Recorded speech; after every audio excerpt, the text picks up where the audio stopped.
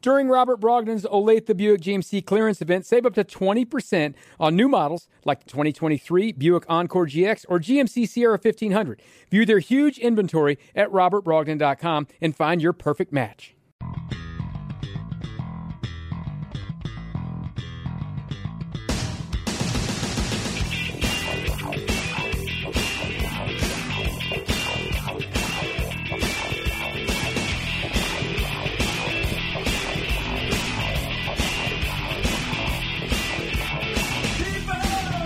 Welcome in to Sports Radio 810 WHB. I am Sterling Holmes with you live on this frigid tundra, which is Kansas City on a Sunday morning, with you until noon. Was going to be with you until the Bills game, but I had to move that one. The game that didn't get moved was the Chiefs-Dolphins game, and the Chiefs took care of business. All the Chiefs haters that said, wait till the playoffs, they'll lose first round, those people are sick right now. Looking at you, Bengals fans. Looking at you, T. Higgins and Jamar Chase. I mean, Chiefs playoff football is different. For all the struggles that lasted all season long, for all of the issues that actually plagued the Chiefs in this game, penalties, red zone stalling, not really turnovers because Clyde had the fumble late when the game was completely taken care of. You sit back and watch, they still found a way to get it done, and this is probably what it looks like the rest of the playoffs. They can win. This Chiefs team will go far. If they score 26 points, they'll win the Super Bowl. If the Chiefs score 26 points every single game, put it in pen, they're winning the Super Bowl. This Chiefs defense is absolutely elite. I know the weather affected Tua Tagovailoa, which, he looked brutal out there. I mean, that arm strength is non-existent. I almost felt bad for his wide receivers. Not their hands, of course, because it's like a pillow getting tossed to you. But because he had zero arm strength, the ball just floats there. The Chiefs cornerbacks are just waiting. They're waiting for them to catch. I mean, they laid out Jalen Waddle, laid out Tyreek Hill, laid out River, Kraft? Craycraft. Mm-hmm. River Crawdad would be way better. That'd be way better. But, I mean, because the ball was floating to these dudes, they were getting laid out. The Chiefs' defense, by the way, seeing them in the fourth quarter was a sight to behold. It may have been in the negatives, but that was the most electric I've ever seen a Chiefs defense in a long time. How much fun were they having? They were dancing on the sideline. They were dancing in the middle of plays. Yeah. Like L'Jarius Sneed, who was quiet, doesn't chirp hardly at all, was getting in everyone's face. I mean, seriously, how many balls did he knock down in the final couple drives? 3? Trent McDuffie had 2?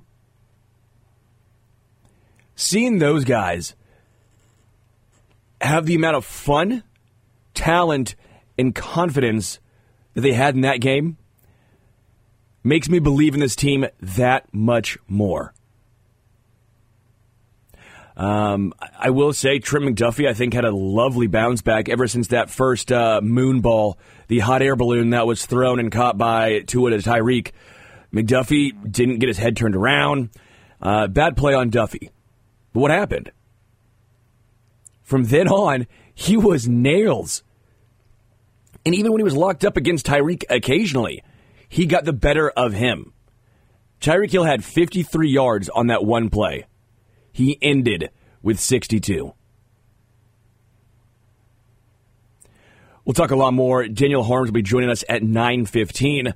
Matt Derrick joins us at 11.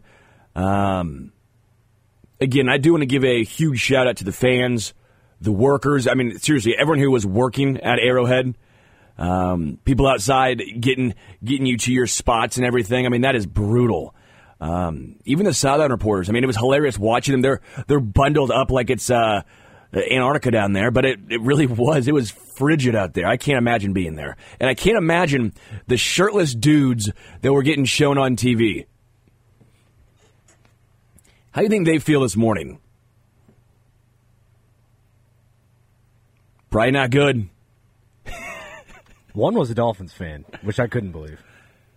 Yeah, I felt bad for that guy. They zoomed to him or panned to him, and it was 26-7 late in the fourth quarter, and he's shirtless. I go, oh man, that is not going to be a fun flight home the next day. You think he was shirtless the whole game? No. Or do you think he was in and out of a shirt? I think in and out. If you were shirtless the whole game, you would not be alive. Yeah, I don't think so either. I mean, did you see what the cold was doing to the beers? Yeah. They were freezing. You had a beer sickle. Yeah, there were some Busch Lights and some Mick Ultras out there. What do you think that does to your body? like that's a beer. Now, you're shirtless. What do you think is going on with you? Can't be good. But you can check that off your bingo card. There's just so many different aspects of this game to take. I might start with my unsung hero of the game. My unsung hero of the game was Donovan Smith. Donovan Smith, who had not played for multiple weeks now. You know, if Wanya Morris was healthy and not out with concussion, I think we'd have a whole different conversation.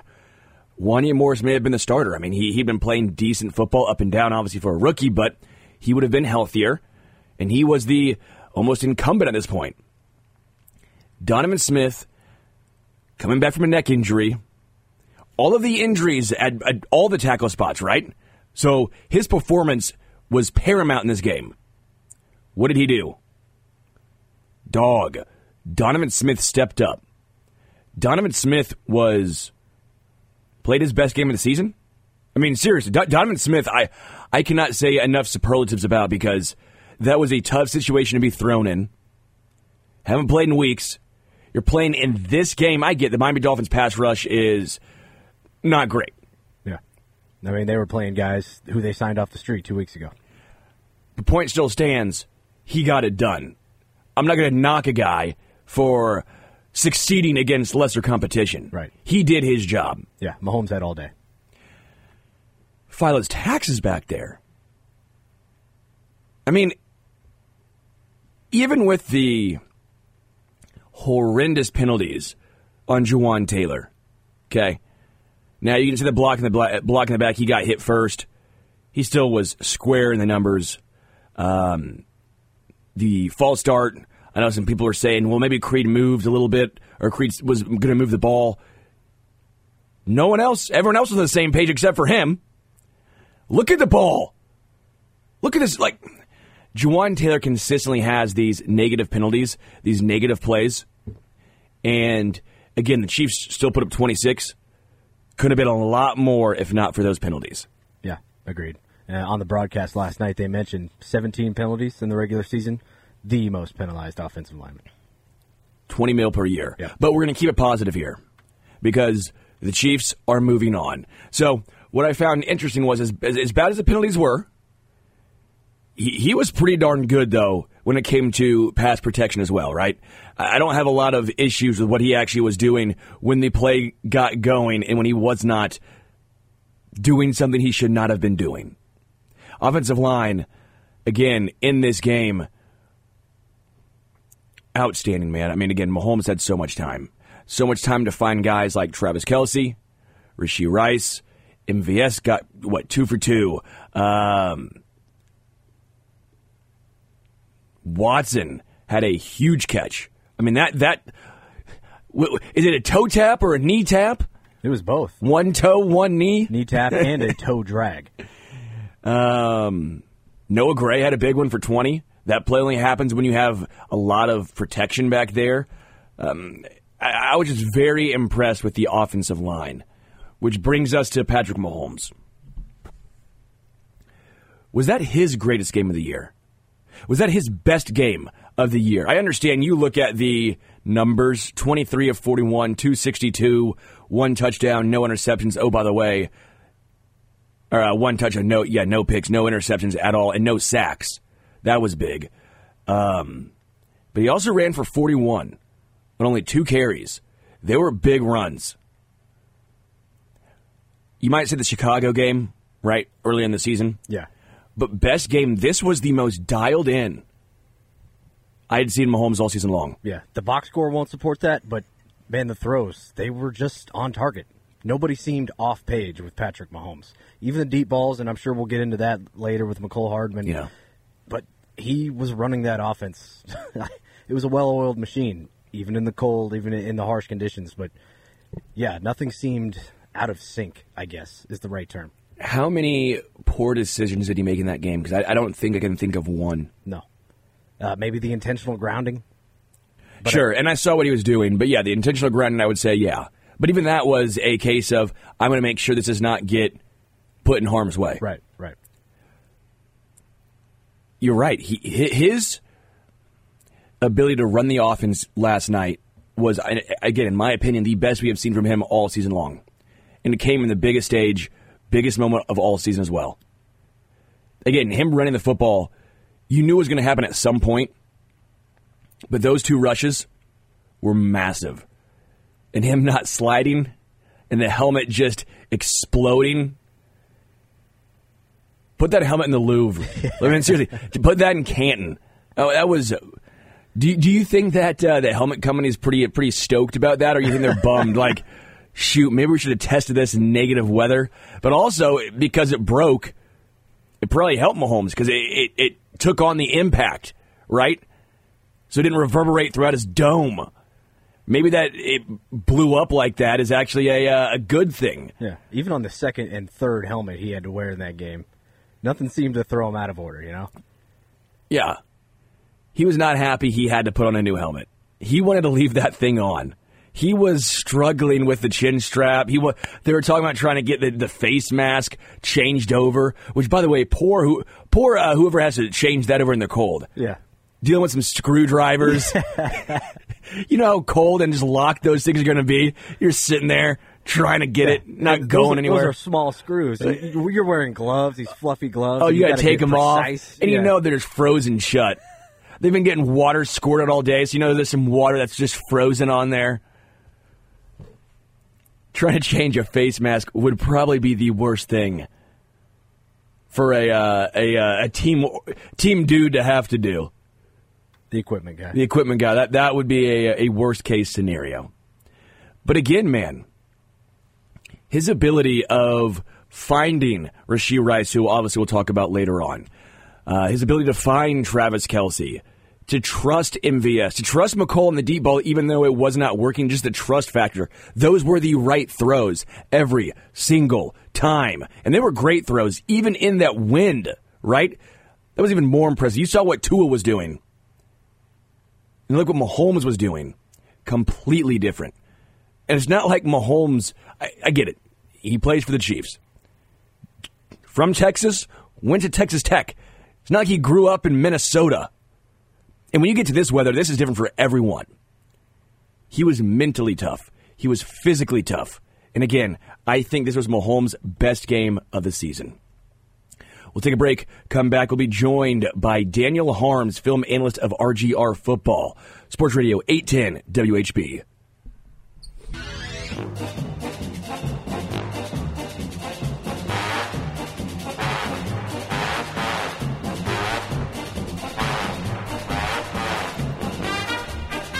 Welcome again to Sports Radio 810 WHB. Sterling Holmes joined now by Daniel Holmes, film analyst of RGR Football. Holmes, how are you?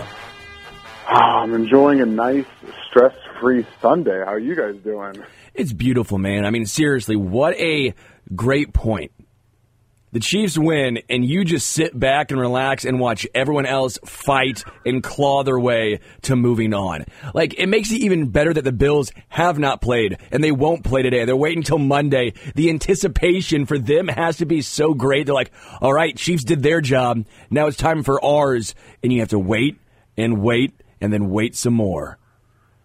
Yeah, that's unfortunate for the Bills having to move it, but I fully understand the danger surrounding the travel yesterday. We've all seen the videos of the snow. You couldn't see 2 feet in front of you. So it's part of, I guess, now New York culture. The second time they've moved a game in the last couple of years, so I guess that's just what it is. I mean, doesn't everyone up there have like a snowmobile? Can't they just ski to the game? I mean, come on.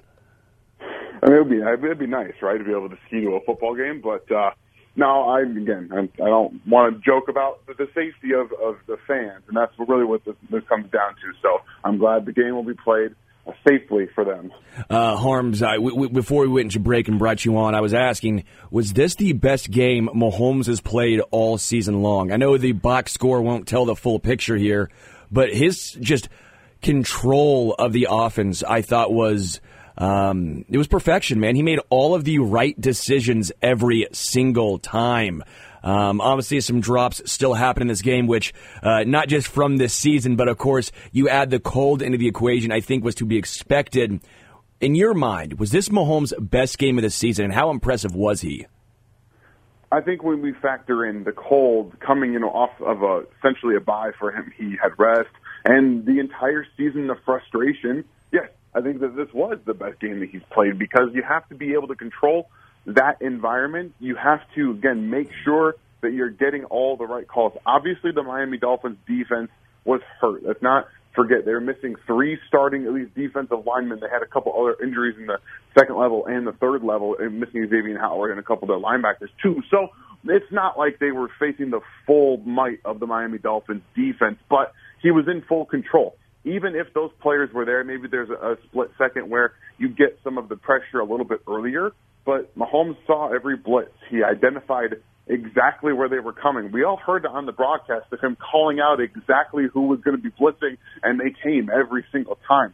He knows Vic Fangio's defense in and out. Obviously played against him in Denver for all those years, so he really understood the situation that they would have to blitz to get pressure because they couldn't get it with 4, with their front 4 having, Justin Houston being signed off, Bruce Irving, Melvin Ingram, and then Emmanuel Ogbah playing more snaps that they had to bring a little bit more pressure to get to him. So when you factor all those things in with the cold, some low snaps from Creed Humphrey, which are becoming a problem. No, as a Mizzou fan, those seem perfectly fine. Oh, yeah, they do. It was I think that this was a really come to playoff moment for everybody. We realize now that Patrick Mahomes really can elevate his level of play in the postseason. And when everything that happened this season happened the way that it did, I think that we can take a little bit of solace in knowing that for the Chiefs, it might not always be the 1 seed, and that's okay because Patrick Mahomes has this innate ability to flip the switch like the best that have ever done it. We talk about comparing him and the Chiefs to the Golden State Warriors, and that holds true in a lot of different ways, especially because whenever the things aren't going right in the season for the Warriors, whenever they do end up making the postseason, they have a switch that they flip, and it turns into a completely different team. And right now, Patrick's doing the exact same thing, and I thought the execution levels, outside of some penalties here and there, were really, really good. Red zone will be a little bit of a different issue going forward. They've had their own problems over the past month plus of trying to figure out how to deal with that.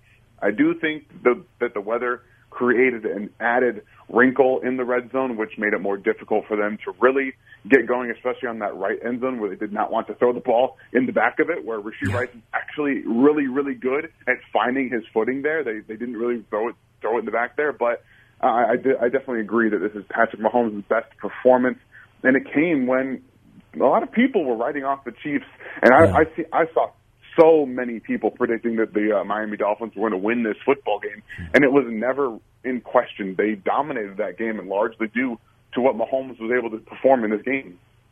Daniel Holmes, film analyst for RGR Football, is our guest. I know you and I love talking about the offensive line, and you brought it up briefly there with Creed Humphrey, and I assume you touched on it a little bit with the penalties. But overall, I think the offensive line did a great job. I said my unsung hero in this game was Donovan Smith. Overall, what did you think about the offensive line? Again, giving up 0 sacks. I know it was against a banged-up Miami Dolphins defense, but again, these are professional athletes. I thought they were just incredible in this game. They're ability to own the line of scrimmage really on both sides, and I'm sure we'll get to it. But it was apparent. And this was a game where we heard a lot of talk about, cold is the mentality. It's in the mind, right? This was a showcase for the Chiefs offensive line saying, yeah, it is. It's 100% in your mind. But also, I saw some tweets from coaches before the game and talking about how, pass protection is actually a little bit easier than run blocking in cold like this. It's easier for your footing. You're not having to drive those feet forward, and you can slip on hard surfaces and things like that. So while Isaiah Pacheco got 24, touches in this football game, which is a whole other thing, they were really able to be comfortable in the passing game. And, we heard Andy Reid talk after the game about how, maybe Miami didn't expect them to come out and throw the football as much as they did. But Patrick Mahomes was unfazed by the wind, the cold, and the offensive line stepped up to a level of play that collectively, even with some of their high levels and high points this season, I think was a real testament to their resiliency. Now, obviously, there were some penalties, like we talked about earlier with Jawan Taylor. The block in the back, he got pushed, whatever. It is what it is. I think most of these penalties came out in the wash for the most part. Obviously, you get a touchdown taken off the board, but then they were also given not given, but the roughing the passer penalty got them into scoring range there as well. So you have a little bit of give and take with a touchdown being taken away earlier and then them getting in close range to be able to do that again. So for the large portion of this game, I do think the penalties or the non-calls came out in the wash, but they were able to establish themselves in the trenches for this offensive line, and especially with the run game. It wasn't hugely successful after the second half, or in the second half, but they were still able to create chunk plays. And that's a huge advantage for Patrick Mahomes, especially when he's playing the way that he was playing yesterday. You have that, okay, we can hand the ball off, we can get 5, we can maybe get 10 sometimes. Isaiah Pacheco, Clyde Edwards-Helaire were running really, really hard and giving it their all, and I loved seeing the effort. And then those times where they would get a little bit going and the offensive line and tight ends would come in and continuously push them, that team effort, that understanding that we can physically outmatch this Miami Dolphins defense. From the moment the game started, I really felt like they knew that they could do that on the offensive line specifically. So I was really impressed with their performance and thought that they held together extremely well. They have a lot more work to do still, but this was a really good starting point. Daniel Holmes is our guest. Since you mentioned the trenches and we're kind of sticking here, let's just flip sides and talk about the defensive line. Karlaftis was a menace in this game. Him and Charles Omenihu, where again, if you look at Charles Omenihu, you look at the box score, you're going to sit here and be like, well, he must not have had a very good game, only 1 tackle. I thought Charles Omenihu was just as much of a game wrecker as almost anyone else in this game, whether it was just getting his hands up, getting pressure on Tua. Actually, I thought he was very good in the run game as well, just setting the edge. What did you see from the defensive line as a whole for Kansas City? Once again, being able to physically outmatch the Miami Dolphins offensive line. And with the injuries that they've sustained throughout the season, that should have been where they succeeded as well. But even at full strength, this Miami Dolphins offense wasn't anything to write home, offensive line wasn't anything to write home about. And the Chiefs could physically outmatch them. And when you bring in Charles Omenihu and Mike Dana and Malik Herring, also a guy, really physical, powerful guys, you take it to an offensive line, and we've talked about this. Being able to stop the Miami Dolphins running attack was the key to this football game, because we watched Tua try to throw the football in that weather. He had the underthrow to Tyreek Hill that turned into a touchdown, but other than that, there wasn't much that he could do with his arm strength, with all of the ability that he's got to really throw with anticipation. The Chiefs threw all of that off. So if you can stop their run game, stop it from being explosive, you really put them in a bind. And Charles Omenihu, like you said, didn't have a ton of tackles, but what he was doing was he was redirecting running backs.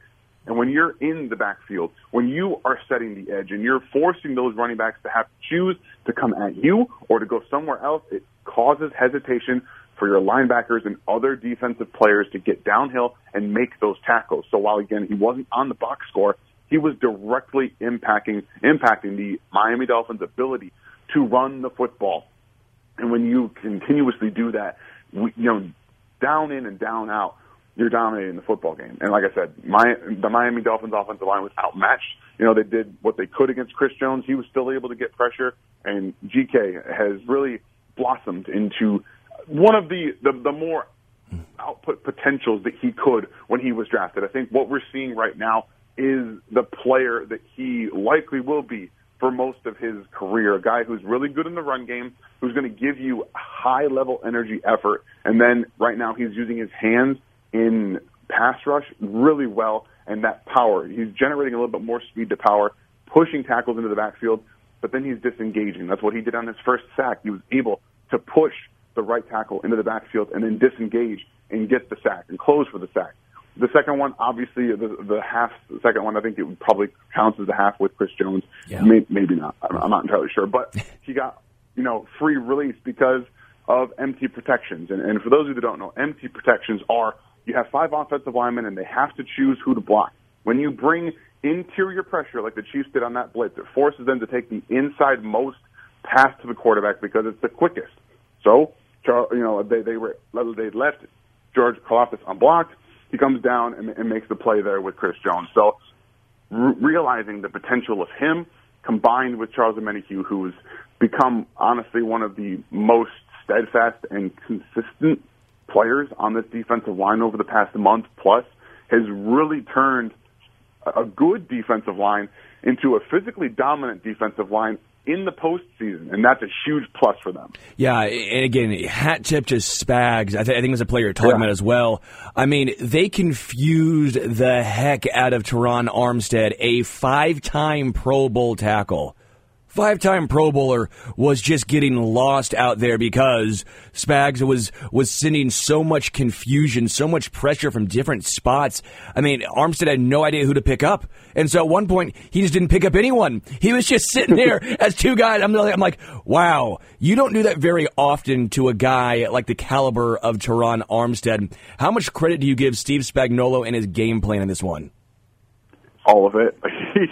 He has been, we say it, he's been in his bag all year, and it feels like his bag, if you guys have seen or read Harry Potter, Hermione's got this bag that just, you can put everything in, and it feels like it just continues to go, and you can fill it to the brim, and you keep putting stuff in, and Spagnuolo's bag is that deep. He just keeps reaching in the bottom and pulling out more stuff. What he has for the postseason has always been top-tier level, and he was bringing out more earlier in the season this year. He's got players that have been in this system for a long time. They're young, they're fast, they're athletic, and they get this defense. And when you have that, you're able to just be free and be exactly who he wants to be. The interception was they rotated from single high to 2 high to single high and then back to 2 high, all pre and post snap. Like 3 different times they rotated the safeties. And when you do that, you're just confusing Tua in the back, and that's why he was like just throwing it down there because he assumed something that wasn't actually there, and that's going to be it's been a huge point for this defense. The entirety that Steve Spagnuolo has been their defensive coordinator. Their defense has always played better in the postseason, and we've seen an elite defense in the regular season.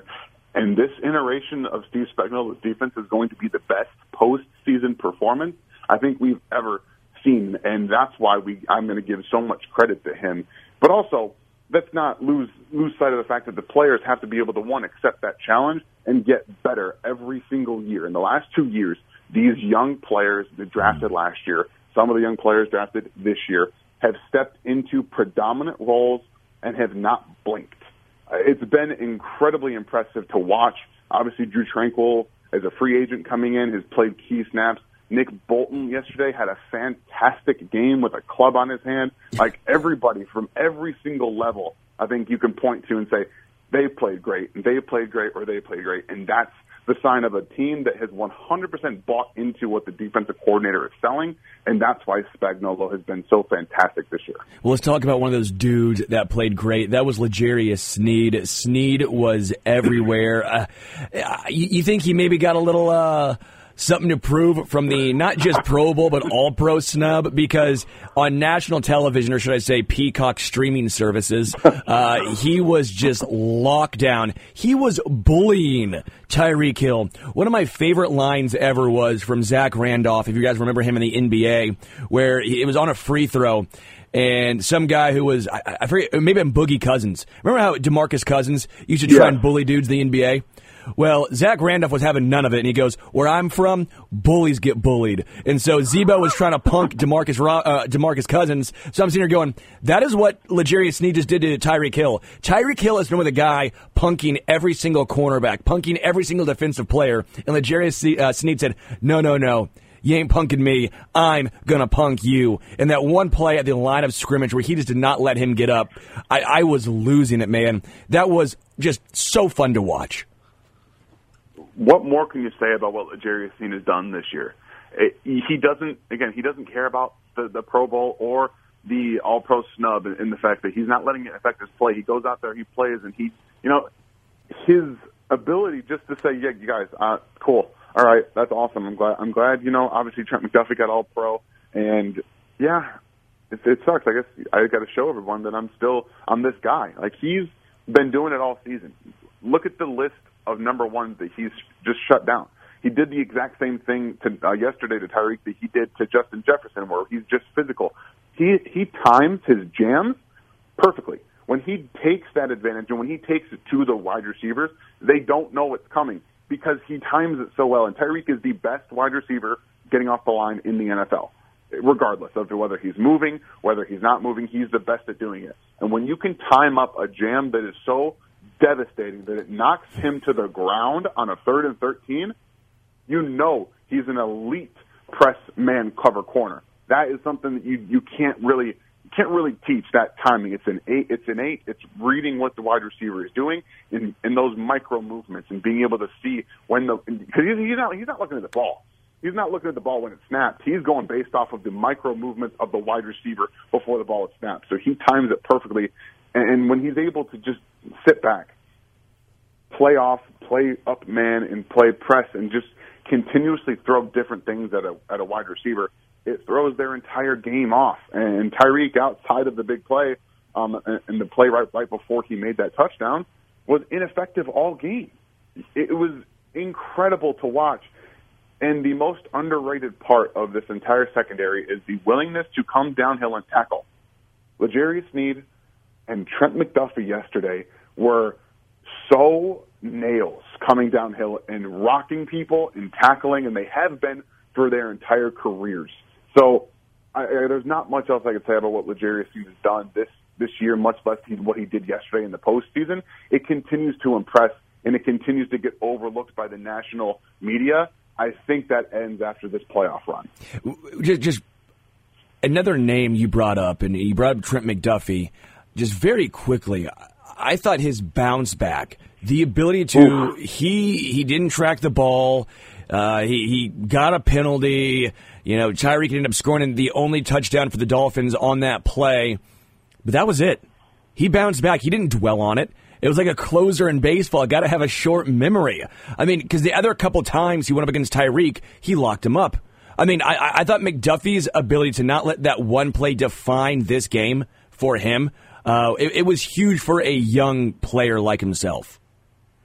That's been the mentality of this defense, and it's why they're so good. They don't let the play ruin what they're doing. They say, okay, it happened, it's over, and they move on. Like, that's how you be successful. Like, that's the only way you can be successful in professional sports. Bad things are going to happen. You can't be perfect every single rep.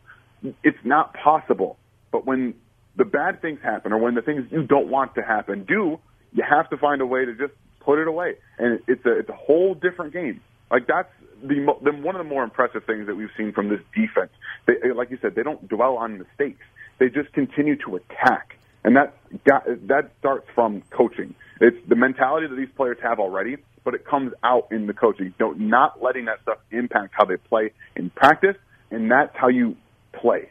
So what Trent McDuffie did, like you said yesterday, bouncing back after that touchdown, which wouldn't have happened if the ball was underthrown. Like, let's be real, but he couldn't track it. He was too busy trying to keep up with the fastest man in the NFL, which I understand. I give him a break there. And the underthrown football, the only thing that I'll say is that you're going to commit PI, man, take him down. Just tackle him. Yeah. Don't even let him get free.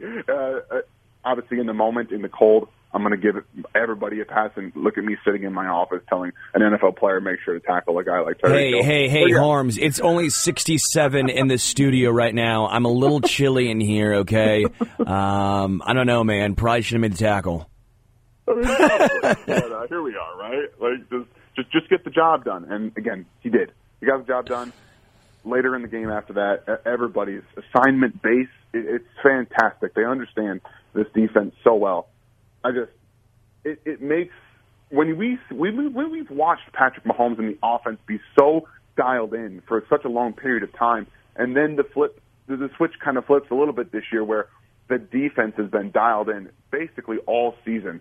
And we see in the postseason they have even another level to get to in that devastatingly cold, windy atmosphere. That gives me like a jolt of energy as a fan and a person who watches football. It's a great feeling.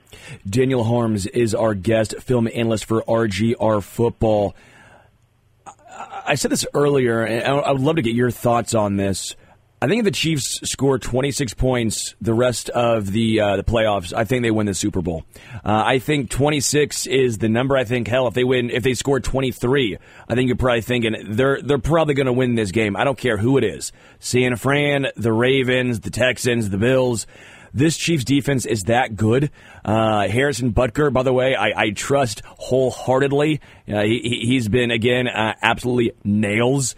But what are your thoughts on that? You know, we keep talking about the back-breaking penalties and the drops and the red zone struggles, but part of me thinks, okay, but this is who this team is.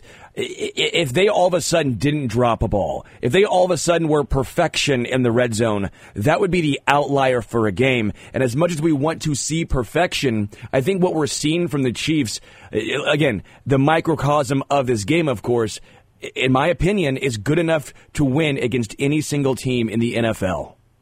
No, it is, and I don't disagree at all. We've seen, again, their issues kind of come up in the red zone, penalties as well. They were able to overcome some of the penalties earlier in the game based off of great play calls and understanding the blitzes that Patrick was seeing, that Fangio was throwing. I don't think you're going to see a ton of blitzes going further because of what just happened in negative 30-degree field. So I think you're going to probably see a little bit of a different defensive mind. But at the same time, I want to give a quick shout-out to James Winchester, Tommy Townsend, and Harrison Butker. Those three guys were incredible yesterday. We've seen how the wind and the cold can impact snaps, not just regular snaps, but long snaps have to be even more difficult. And we didn't see any of those go awry. We didn't see any of the holds from Tommy Townsend go awry. And Harrison Butker was fantastic all night long. So that's a huge boost for a team in that weather. So hats off to them. And to your point, I wholeheartedly agree. You can't win a game if you can win a game. Obviously, the Chiefs have done it this season where you score less than 20. But with this defense, you give them a bit of breathing room. And when you force teams to be predictable and have to throw the football, that's exactly what they want. They don't necessarily want to see a team be in a close game and continuously run the football that's really good at running the football and have to deal with that on a count to down basis. But if you can get out to a little bit of an early lead, if you can early in the game stop those runs and force teams to pass, it plays right into what the defense wants to do. But even right now, I think physically they're going to play the run better in the postseason than they did in the regular season. And that's just going to make them even more confident. This performance, again, against one of the better rush teams in the NFL and what they do is going to continue to give them confidence. So what we're seeing from this defense in Kansas City should not be ignored. It's one of the best defenses in football. And we also just watched, quote unquote, one of the best defenses in football yesterday in the Cleveland Browns get annihilated by C.J. Stroud. So things can happen, but I think how well the Chiefs understand their defense, how assignment sound they are, and the way they change things up behind the second level into the third level is what gives them an edge over just about any defense outside of maybe the Ravens defense in the NFL. Just because you brought up the Texans, C.J. Stroud has been unreal all season long, which, by the way, my C.J. Stroud was a slam dunk to go first overall. That take's looking pretty good right about now, as well as my Texans are going to be the surprise team of the NFL this season. Occasionally I get things right. You got to pump your chest when you finally get something right, since I get stuff wrong all the time in this business. But take away the take away the home versus away for a second. Who would you rather play as a Chiefs guy? Would you rather play the Bills or the Texans? So, I mean, if I'm talking about wanting to beat the best, I think that the Texans are still a year away. Okay. I would love to prove, as a person who watches the Chiefs that have had home field advantage the last 5 years, a lot of people question if they can go on the road in the postseason and win. I personally don't question that at all, but they haven't really had to do it. So I would love to see the Chiefs go into Buffalo and beat Buffalo in their home stadium, just to tell everybody, look, we understand that we've had home field, they've had home field advantage pretty much since Patrick was the starting quarterback for Kansas City. That doesn't change who they are. Wait. And really quickly, Holmes, very, very quickly, just I'm going to insert something here. Everyone always use it as a knock against him, and I'm sitting here going, how is that a knock? The fact that they win so much with him during the regular season, they earn home field advantage. People are acting like they just give it to Kansas City because just because it's the Chiefs. It's like, you have to earn home field advantage. I never understand how that's a knock against him. It blows my mind. It's because everything around him is so good all the time. They have to find different ways to take away from what he's done. So they say, well, he's never had to go on the road in the postseason. Well, you want to know why? Because they win damn football games. It's what they do. They earn those 1 seeds. But again, this is a different year. People, I mean, we've all questioned what the Chiefs could do this year. But let's be realistic. This is not what we've seen from the Chiefs over the past 5 years. But this defense is different than it's ever been. And defense travels. We know defense travels. It doesn't matter where you play. Honestly, I think in a hostile environment, defense plays even better because they're out to prove to the fans that you're not going to impact what we do. Well, unless you're Cleveland, Harms, unless you're the Browns. I'm talking about this defense. Steve Spagnuolo, not Jim Schwartz. We've seen Jim Schwartz defenses, and regular season's fantastic for him, but it doesn't work out in the postseason so much. And weather's different. It's not going to be the same. And I think that this game, opening their postseason stretch with a game like this, sets them up perfectly because it's not going to get much worse element-wise in terms of the cold they're having to face going forward. So I think it helps them, if anything. Yeah. I said if it's actually a bad weather game and the Chiefs are going to be in Buffalo, I said that actually helps the Chiefs. I know the Bills always try and say that we love the elements. Josh Allen doesn't. I mean, he's played some good games in the cold, but he's a warm weather kind of quarterback. I get it. He played at Wyoming. He's played in the cold. It's not like Tua, right? But if you're telling me right now who is the better cold weather, bad weather quarterback, Mahomes or Josh Allen, it's Mahomes, and it's not even close. You know, I've been on record. I think the Bills, if they want to actually have the best chance to win with Josh Allen in this time frame, they're building a new stadium. I said, get a roof. Get a roof. Get a dome. Josh Allen plays better than like your entire premise of your team is throwing the ball and using him. Why not make it better for him? Yet they don't listen. They're going to not have a roof most likely, and it's going to hurt them because again, I think Mahomes is a much better bad weather quarterback than Josh Allen. I do think bad weather again helps the Chiefs. Rashee Rice. Let's end with Rashee Rice. Harms. I mean, my goodness, 8 receptions. 130 yards, 1 touchdown. He didn't have any issues catching the ball in that weather. He was Patrick friendly. When the play broke down, he got open. And another thing I noticed that was really made me enthused here, when a lot of pressure would come, the few times it happened, where would he go? It wasn't Travis Kelce. Mahomes looked and threw the ball to Rashee Rice and trusted Rashee Rice to understand that he would be in the right spot. That, to me, is a massive development in the Rice-Mahomes connection. It's that trust. We've harped on it the last couple of years, and it's proven true. He didn't have anybody that he could really trust outside Travis Kelce. And Rashee Rice has been the savior there because no one else stood up. Let's be honest. No one else stood up and took that helm. And Rashee Rice said, fine, I'm going to do it. You guys want to get the ball in my hands anyway? I'm going to start learning more. I'm going to start developing. And stopping and sitting in zone tonight, he was fantastic. He saw, I'm behind this linebacker a little bit. Mahomes has time. I'm going to shift to my left and just be wide open in this gigantic space. I'm on a drag route or I'm on a level concept where he's just cutting across the middle of the field. I love seeing them get him on over the middle routes because, again, he's so good with the ball in his hand. And he's basically what Sammy Watkins was initially for this team. He is a very much that kind of player. He can win vertically with routes. We've seen that a little bit, but he is devastating over the middle of the field. You get the ball in his hand and he'll just take it for a first down plus. I'm hopeful that he only kind of hurt himself a little bit because the ground was so hard over there. I'm hoping nothing else happens out of that. But what he's done and drops were always going to happen in this game. Like you said, the fact that he didn't drop anything when that ball was probably harder than he has ever felt in his entire life, especially playing at SMU for most of all of his collegiate career. That had to be almost a culture shock kind of thing with that football the way that it was, and not dropping any of them and catching it with your hands every single time. It was an incredibly impressive performance, and that's only going to continue to build the trust between Patrick and Rashee Rice. Last year, we saw him, Travis Kelce, and Juju Smith-Schuster have that trust. They won the Super Bowl based on that trust in a running game. I'm not trying to say that's what this is going to be, but when you have somebody else that you can trust to be in the spot that they're supposed to be in, it opens everything else up. There were deep shots yesterday. They didn't come down, but they were there, okay?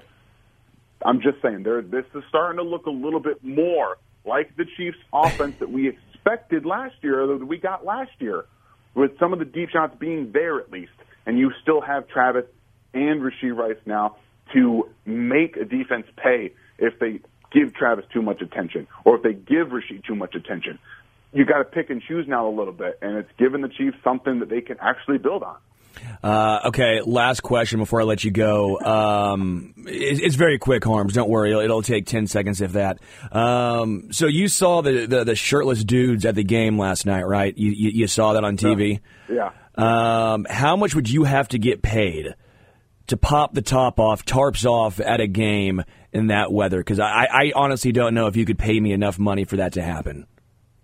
Yeah, I'm not entirely sure if there is enough money. But, I mean, I don't know, man. That's insane stuff to do. The players, for the most part, aren't even doing that. They're not doing that. So I don't have a number off the top of my head because it's incredibly ridiculous.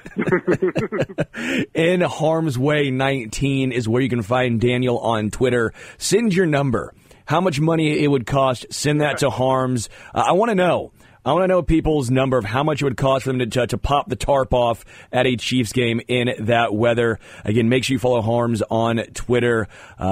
Film analyst for RGR Football. Just outstanding stuff as always. Harms, always appreciate it.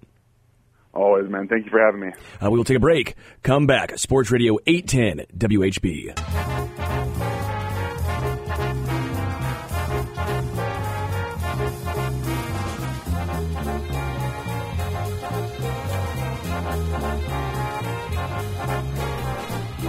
Welcome back to Sports Radio 810 WHB. Sterling Holmes with you. Kyle behind the glass. What's your number? What's your number of how much you'd have to get paid to, again, tarps off at a game? Let me ask this. How long do you need me out there? That's a good question. If it's just for a second. You're talking like a quarter? Oh, man. A quarter, you're getting frostbite in a quarter, I want 10 grand a half. That's it? For frostbite? Oh, that's a good point. Dog, you're paying more than that at the hospital. Oh, that's a great point. Dude, right. I will give you $5 right now. I did not know you were struggling like that, Kyle. That right there was disheartening. I feel like I'm a tough guy. I feel like I could last. That's not true. Dude, I walked outside today from my house to my car long johns, little these like Levi, those like Carhartt material jeans. They're nice. They're thick. Those long sleeve undershirts, and then a sweater, and then a pea coat. My ass is still freezing. Like, those people are psychos. They obviously had to have a lot of adult beverages in them. The peppermint schnapps must have been flowing. Mm-hmm. Dude, I don't know that number, but I'll put it this way. It's a number that no one would offer me. That's true. That's a good point. That's how I know. Got to be six figures at least. You think Casey Wolf was the only dude who was happy? Like, Casey Wolf was just probably thrilled. Casey Wolf sitting there like, finally, I'm not sweating over here. That's a good point. He's got the built-in winter suit there. Yeah, he's that thing is thick. Yeah. You're perpetually sweating in one of those bad boys. As a man who was the KC Mavericks mascot for one day in the summertime when we were shooting a video, I was an intern there in college. The mascot guy didn't show up that day, so I had to do it, and it ended up being the film for like all of their promo stuff. Whenever Calvin Harris's song "Summer" was popular, that's the year it was. That's hot, dude. I mean, it's hot in that thing. So I bet Casey Wolf was just sitting there thrilled, finally, not sweating. No, you may be right. He may have been the only guy comfortable there. I mean, we saw people. I'm getting a phone call. We saw people there in ski masks and goggles. That's wild.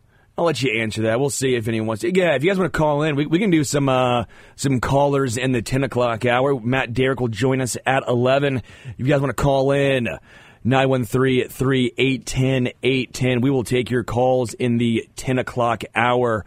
But again, man, Chiefs playoff football is just different. I do think they're built not just for warm weather, not just for the cold. They can play in snow. They can play anywhere. And that makes this team a very, very dangerous out. Even with some of the struggles that continued in this game, the lack of a connection on the deep ball, which we'll talk about McCole Hardman. I mean, after his electric Week 18 game, pedestrian, to put it mildly, playoff game, I would like to see a little more effort, is what it feels like on those deep balls. It's not just a case of he's struggling to track the ball. It looked like that first one, I believe he lost in the lights, if I'm not mistaken. But then the couple other ones, the one where, that was pass interference. He did get held, but you got to sell it, man. You can't just stop. If you keep running, one, you might catch the ball and it turns into a touchdown. But two, if you keep running and you show that you're getting pulled and you're showing the effort, I do think the ref's going to throw the flag there. But because you give up, no flag, play is over. Like, sometimes you got to make your own luck, right? You know, if the refs aren't going to call it, which, let's be real, the refs weren't great in this game. But are the refs ever consistently great? The refs, we know what they are. Okay? They're going to have some bad calls. So what do? You can't let it affect you. You can't let it get you down. And it seemed like McCole Hardman a couple times, especially on that hold, it got him down. You got to fight through. That was really my only main concern was, again, the lack of a deep ball, that connection. And again, just it felt like, and again, maybe I'm wrong, a little bit of a lack of effort. We'll take a break, come back, and again, if you want to call in, we can take your calls in the 10 o'clock hour coming up. I assume no one wants to talk if you're cold outside anyways. That sounds miserable.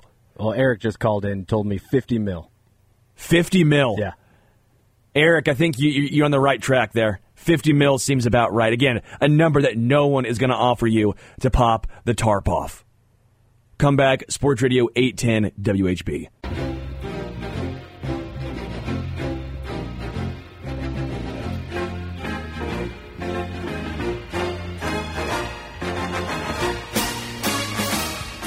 Welcome again to Sports Radio 810 WHB. Again, Sterling Holmes with you. Pat called in the breaks. He said, what, a beer?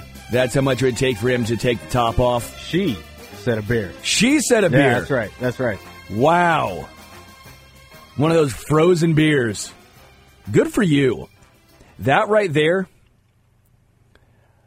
I bet she went to the game last night. That's mental toughness. That's mental toughness. That's something that I lack, man. Zero chance. A beer. That would have to be the largest, greatest beer. If it's bourbon, that better be Pappy. Better be some Pappy Van Winkle in there. That's bold. Bold right there.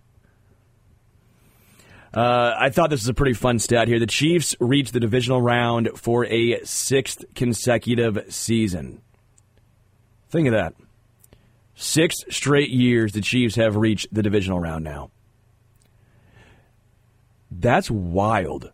Because if you are a certain age, older than probably, 25? 21 maybe? I mean, I'm 29. So for me, I grew up with the Tylers, Palco and Thigpen. Grew up with Brady Quinn, Damon Heward, when Kyle Orton won a game, when Matt Castle seemed like this massive upgrade. When the Chiefs got Matt Castle, I was like, oh my gosh, a legitimate NFL quarterback. When you went to the playoffs, that felt like a massive ordeal. And now the Chiefs, 6 straight divisional appearance. Just the run the Chiefs are on, I never thought it would happen, man. Never thought it would happen. And I'll also point something out for everyone who's been a little bit down this season, right? I'm not saying to tell you how to be a fan, right? That's always going to be whatever you want to do. How long did the Patriots dynasty go without a Super Bowl? 10 years. Right? There was a decade in between. Was it 2004 to 2014, correct? Something like that? I mean, the Chiefs' consistent ability to go, not just make the playoffs, but go consistently far in the playoffs. It's astounding. Yeah, you're right. Patriots won it in 2005. Next one, 2015. Yeah. It was 04, 05, I think, season. Yep, and then, yeah. Yep. So, again, that's the greatest NFL dynasty we have ever seen. And they went a decade without one. What the Chiefs have done so far, has been damn impressive. So, again, just trying to put some perspective into this Chiefs' recent reign of success. All right. I've given some of my thoughts. For you, Kyle, who was an unsung hero for you? Who was a guy that stood out, that you were like, you know what, that made a massive difference? Again, we're not talking Holmes or Kelsey or Chris Jones. A guy that you probably didn't expect to step up, but who did. You know, I think we take this guy for granted because he's been nails all season, but Harrison Butker last night kicking in the cold. And I know you've spoken with Nick Lowry, a former kicker, and former kickers have expressed how difficult it is to kick in conditions like these. Yeah. We saw the kickers on both sides last night, having to squib the kicks due to the wind. Harrison Butker, right down the middle of the goalpost every time he lined up. Yeah. And again, I know that they weren't long kicks, but even the extra points, I mean, those were crazy enough. Those were like the longest kicks he consistently had. But again, they're massive. Yeah. I mean, again, even those 23, 25, 27-yarders, you got to drill them. You got to make them. And he did. And again, I'm glad that Holmes brought that up. James Winchester and also Tommy Townsend getting the snap down. I mean, dog, in that cold, that can't be easy. You saw Creed Humphrey having some issues snapping the ball, right? Right. And you're going 3 feet back to Mahomes right there. 2 feet back. Winchester's throwing that thing yards, baby. And he didn't have any issue. Like I think there actually is some credit to be given to just the Dave Tobe, but just specifically just those guys. James Winchester, who you never hear about, you never talk about. Only time you talk about him is when you're doing something bad, but he never does anything bad, so you never talk about him. And then Tommy Towns with the hold. I mean, those were very important underlying players and plays in this Chiefs victory. Yeah, because given those conditions, how easily that could have gone awry and taken points off the board for the Chiefs. Hell, Tony Romo couldn't get it down in Seattle. Was it Seattle, I think it was? They lost? In good weather. In good weather. It's hard. Man. I will also say Richie James, I was impressed with him as far as he caught, one of them? Fair caught a couple others, but in that weather, in that wind, be smart. That's the one thing I've really enjoyed with Richie James back there, outside of the one, oh my gosh, mind-blowingly insane catching the ball in the end zone and then taking it out. At least he got out to the 8-yard line when he did that a couple weeks ago. Don't you trust Richie James back there? I trust him more than anyone else, more than McCole. You no longer have the Sky Moore. You no longer have the, oh my gosh, what are they going to do back there? At least catch the ball. With Richie James, I have all the confidence that he will make the right decision back there. Yeah, and frankly, I can't believe there weren't more muffed punts, muffed kicks. I know a lot of the kicks were squibs, but given those conditions, again, I can't believe the ball was not fumbled around a lot more in that game. As far as the Browns-Texans game, the earlier game in the day, Texans won 45-14. It was back-to-back pick sixes from Joe Flacco. I said going into this game, I'm so mad at myself. You know when you tell yourself you're going to do something and then you don't put money on it because apparently I didn't have the stones? I'm like, I'm putting money on a Texans defensive touchdown. Because Flacco throws a lot of interceptions. They go, the pumpkin that is Joe Flacco is coming home. Like it's midnight. Sorry, it's done. You knew the magic was over. Well, he was throwing so many interceptions, but the team was still winning. Yeah. Well, you can do that against a lot of times lesser opponents. When you get a team like the Texans, who offensively are as explosive as they are, they're going to make you pay. They made the Browns pay. Right? And it wasn't just that. It was the two pick sixes. So I go, he's going to at least throw one or two interceptions. So I'm going to put money on a Texans defensive touchdown. And then I didn't do it because I have no stones, apparently. And they did it back-to-back. They did it back-to-back. Just should have thrown 5 or on 2 touchdowns. That's why I'm a bad bettor. Okay? But again, Texans just hammering the Browns, which, again, they're a phenomenal defense, but they don't travel. As we were laughing with Holmes, right, they were unreal at home. On the road, they were not a very good defense. It was a wild split. They got smacked. They got hammered. How dangerous is this Texans team? I mean, to me, it almost has a feeling of when Mahomes first got to Kansas City, the first year he started, right? Because he only played the final game of the season his rookie year. Where you're like, they don't know any better. It's like the Royals in 2014. A lot of young dudes, for the most part, were like, they don't know any better. They don't know that you're supposed to go up against a great defense and just eviscerate them. They don't know that you're supposed to lose to the Myles Garrett-led Cleveland Browns, to the wily veteran Joe Flacco.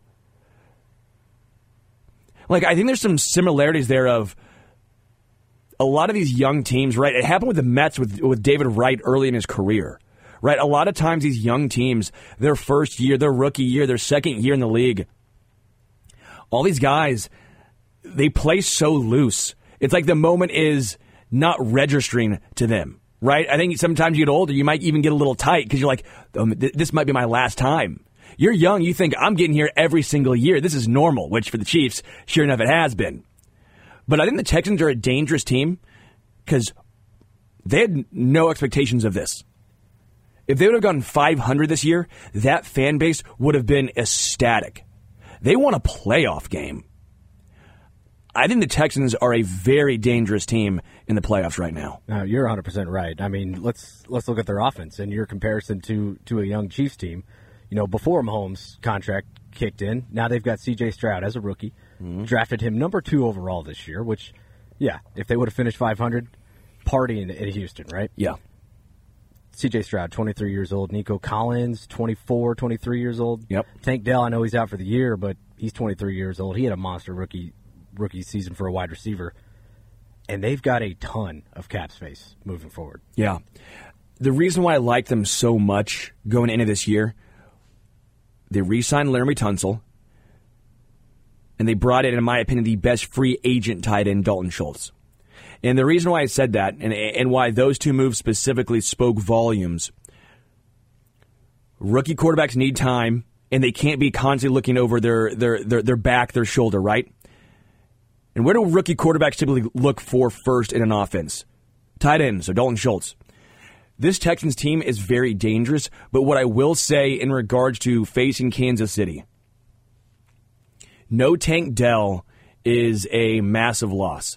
So when you just have Nico Collins, who, don't get me wrong, is outstanding. When you just have Nico Collins, and to an extent, you got Dalton Schultz, Chiefs defense is more than capable of taking those guys out of the game. Like, as good as the Texans are, I once again am sitting here saying they're not a good matchup for KC. KC, they're very good against teams with really good wide receivers and really good weapons. Looks like we got a caller, Tommy Moe. Tommy, how are you? Doing all right. How are y'all doing this morning? You got through to the station, I see. We made it here, baby. We made it here. I'm bundled up, but I made it here. Or you didn't cheat like Soren and just pull up his microphone from his house. No, I don't get that technology. I don't get that. Surprisingly, they don't have one set up in my house. There you go. Just a couple of unsung heroes, and this is probably no one's thought of, no one cares about. Mike Pennell is a guy that kind of was a player back in 2019 for us, made some plays here and there. Championship game, he stopped Derrick Henry on a big 3rd-and-1 play, caused an interception for Jimmy G in the Super Bowl. He was kind of put a big-time pressure.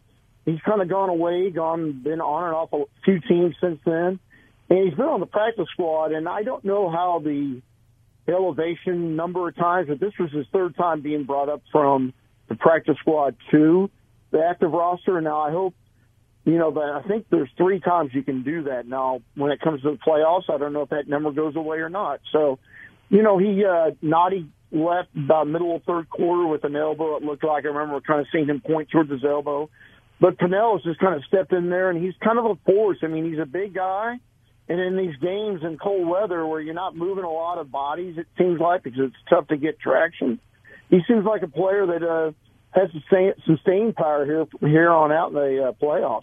I was going to say, go ahead. For you, Tommy, looks like NFL teams can elevate players from the practice squad an unlimited number of times in the playoffs, even if they've reached their elevation limit.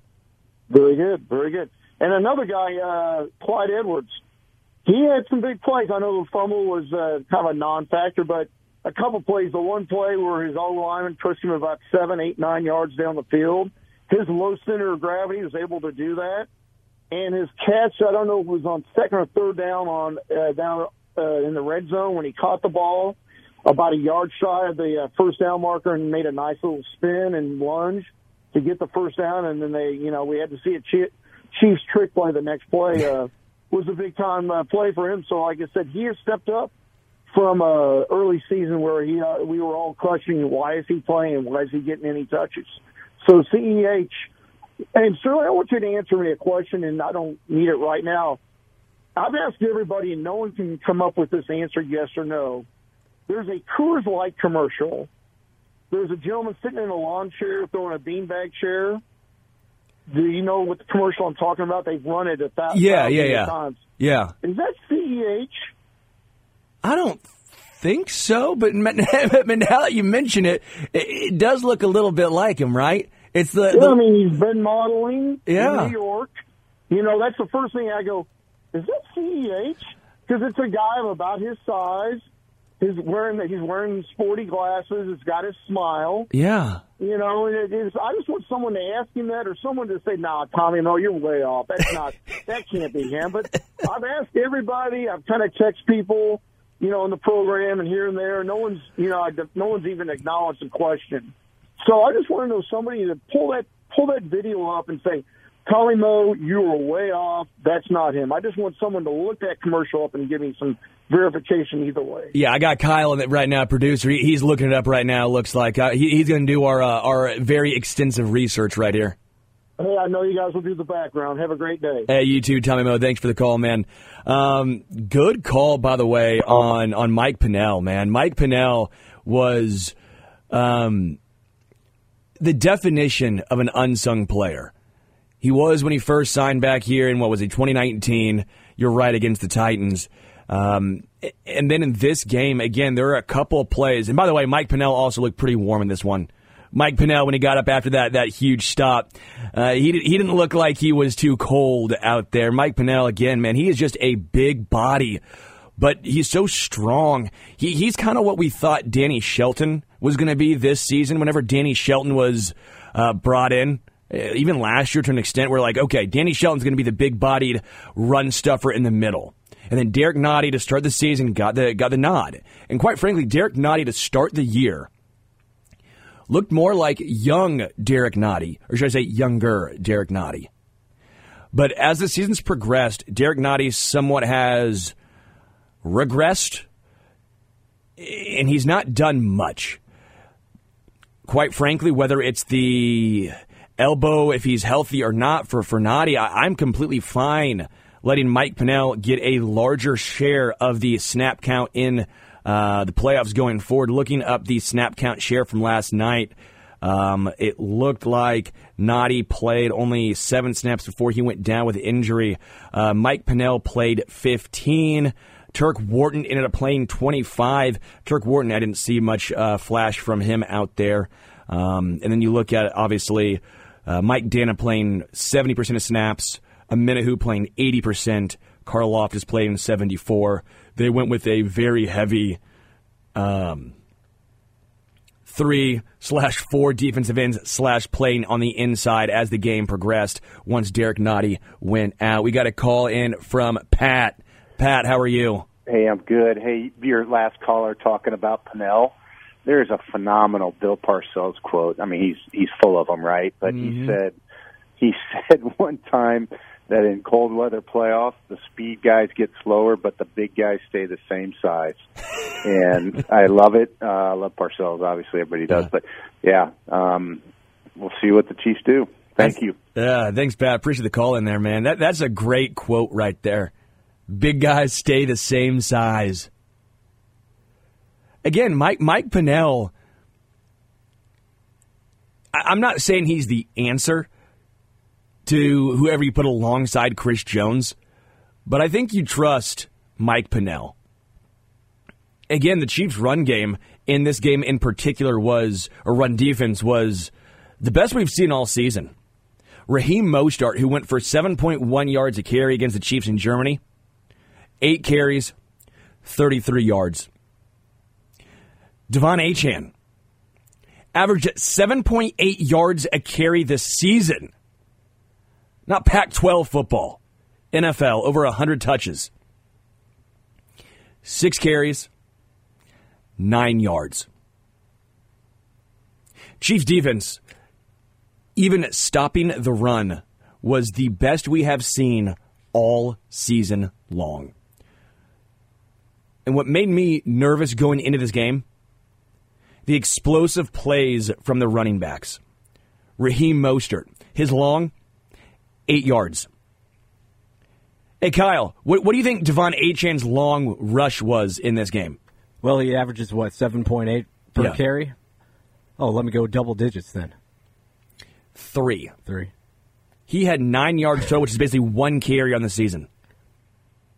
Averaged 1.5 yards a touch. A carry, I should say. Chiefs' run defense was the best we have seen.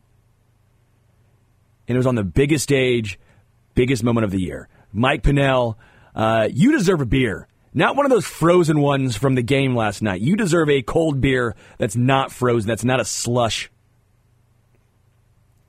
But I do wonder, even if Derrick Nnadi is good to go, I am perfectly content giving those snaps to Pennell. And quite frankly, I'm perfectly fine giving some of Turk Wharton's snaps to Mike Pennell. I also enjoyed, again, as I mentioned, you got Chris Jones obviously on the inside. You can move Karlaftis, Dana, or Minahu on the inside and have all four of those guys line up. They did that in obvious passing down situations, and you just saw the difference that it makes. The pressure that those four guys can put on a quarterback, it's astounding. The amount of pressure that it puts on an offensive line to block, especially when Steve Spagnuolo and his creative mastermind is sending a McDuffie, a Justin Reed, a Legarius, a Willie Gay Jr., anyone from one of the sides. Makes it so hard for a quarterback and an offensive line. And the difference is Tua couldn't tell what was going on, right? Not only was Tua struggling to throw the ball, Tua was not picking up the pressure for his offensive line. I mentioned they were confusing Teron Armstead, and part of that's also on Tua Tagovailoa not pointing out and saying, hey, this guy's a Mike, this guy's coming. How often did you hear in that game last night Mahomes perfectly call out who was coming, and then that guy came? You know how much that helps an offensive line? You know how much that helps Clyde or Isaiah Pacheco in pass protection to pick up that guy? Mahomes seemingly always knows who the blitzer is going to be, the extra guy. Tua Tagovailoa, on the other hand, did not.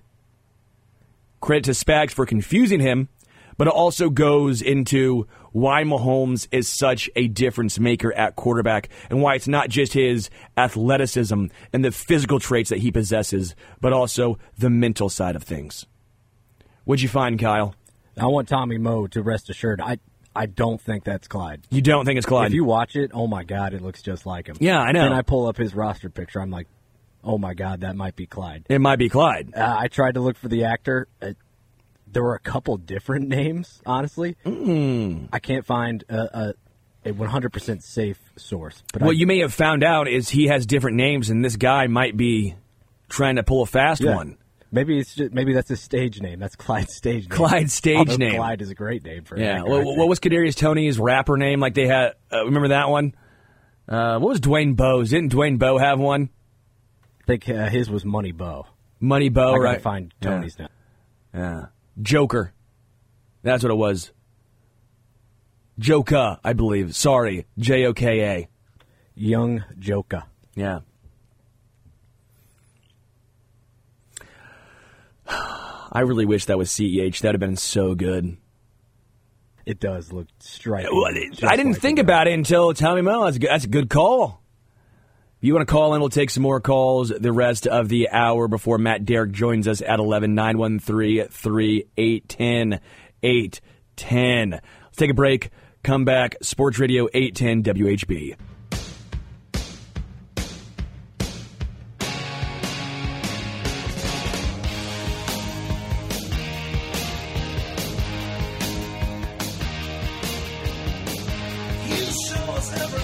Welcome back into Sports Radio 810 WHB. Sterling Holmes still with you. Be with you until noon.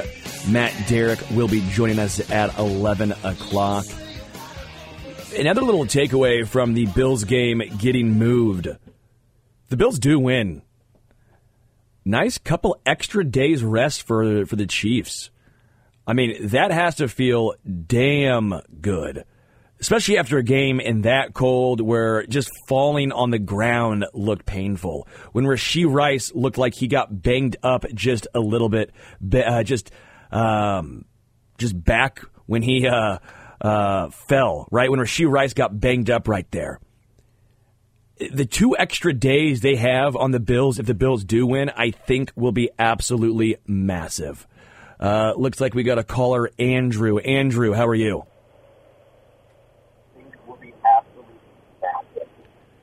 Andrew, how you doing, man? Hey, I'm doing great. Good, man. What's up? Hey, it's a great show you guys are having, but we're having a great time. Drove down from Omaha yesterday, and on the way back up, listening to your show, and I just had a real quick question. I kept seeing Travis Kelce go in and out of the field over and over again, like not playing back-to-back plays, even after running maybe like a 2-yard route or something like that. And I was just trying to figure out what exactly was going on there, if you guys knew anything. I don't know anything off the top of my head right here. Looks like Travis Kelce ended up playing 68 snaps. That was 86% of the snap count. So that's a hefty amount. He was the highest Chiefs offensive player outside of the offensive line in Mahomes. Well, there you go. So, yeah. Hey, how was the game, driving from Omaha? The drive down was pretty good. We had seats way up top, right up underneath one of the scoreboards, and I'll tell you, it was not warm. The thing about the beer slushies is absolutely 100% real. I've never seen so many Kansas City Chiefs fans wanting to stand that close to each other in my entire life. But it was great. I'll tell you what, it was wonderful to make the trip down, and we had a blast. Andrew, that's awesome, man. That is awesome. Congratulations. Way to be a part of history. Way to man up and go. Way to be tough. Fantastic. All right, go Chiefs, guys. Thanks a lot. Hey, thanks, Andrew, for the call. Appreciate that one. Yeah, I saw what you're saying where it looked like at times Kelce was coming to the sideline. But again, he played the most snaps of anyone that was not a offensive lineman or Mahomes. 86%, which is, quite frankly, an absolutely monumental amount for the amount of snaps the Chiefs had, 68, or 79 in total. He played in 68. And for the fact that he has been banged up all season long in that cold, and also in that cold, not just the physicality nature of it, but the conditioning nature of it. I talked about it. I've lived in Philly for 3 years, and the cold gets to you, like that type of cold. It makes it at times harder to get a full deep breath. So I was wondering how much rotating in and out was going to go on, not just defensively, but offensively as well. So to me, again, these guys, obviously they're professional athletes, but you just never know how the actual human nature aspect's going to take hold. Kelce, 86%. You love to see it. Rashee Rice played 77, Pacheco 70, and then the second wide receiver spot. Guess who you think it was? I know who it was. Justin Watson. That's right. Justin Watson with 68%, which means how much did MVS play? 41%. He was third. He was third. But he's slowly sliding down. Yeah. We've been talking for a while now how we would like to see more Watson get the MVS snaps, the deep balls in particular. McCole Hardman played 27 snaps, and then Richie James with 16. Surprisingly, not a lot of 12. Well, Noah Gray played 37 snaps, 47%. But just in general, if you look at what was the breakdown in regards to the target share, the receptions, while, yes, to an extent you can say Mahomes really spread the ball around because he threw the ball to 1, 2, 3, 4, 5, 6, 7, 8, 9 different guys, right? 9 different guys had a reception. Rashee Rice had 8. Travis Kelce had 7. 15 of the 23 catches were from those two guys. 22 of the 34 targets were from Rashee Rice and Travis Kelce. You see 41 throws. That's because some were obviously throwaways. So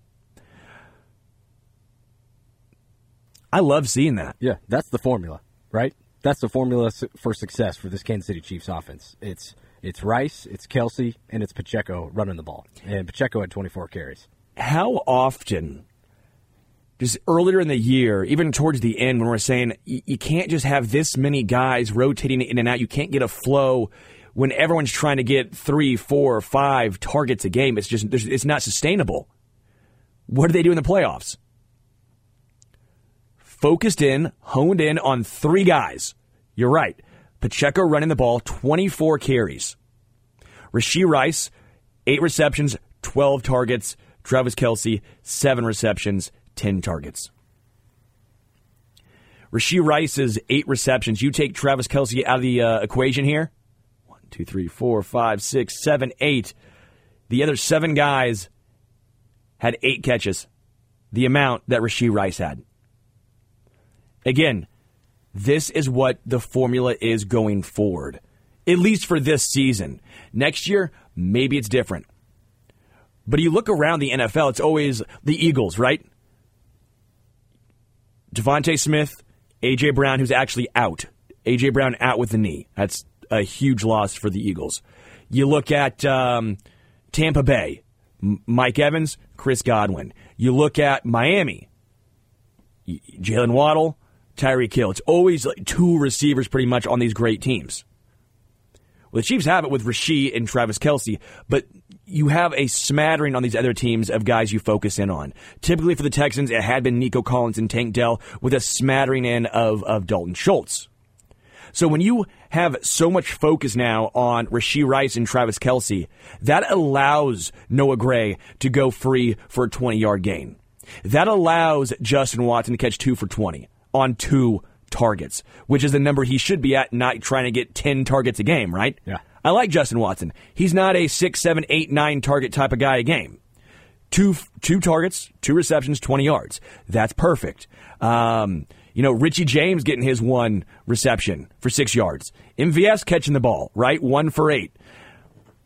This is the formula for Kansas City going forward. Now, McCole Hardman, I think, might be a little bit of the option 3.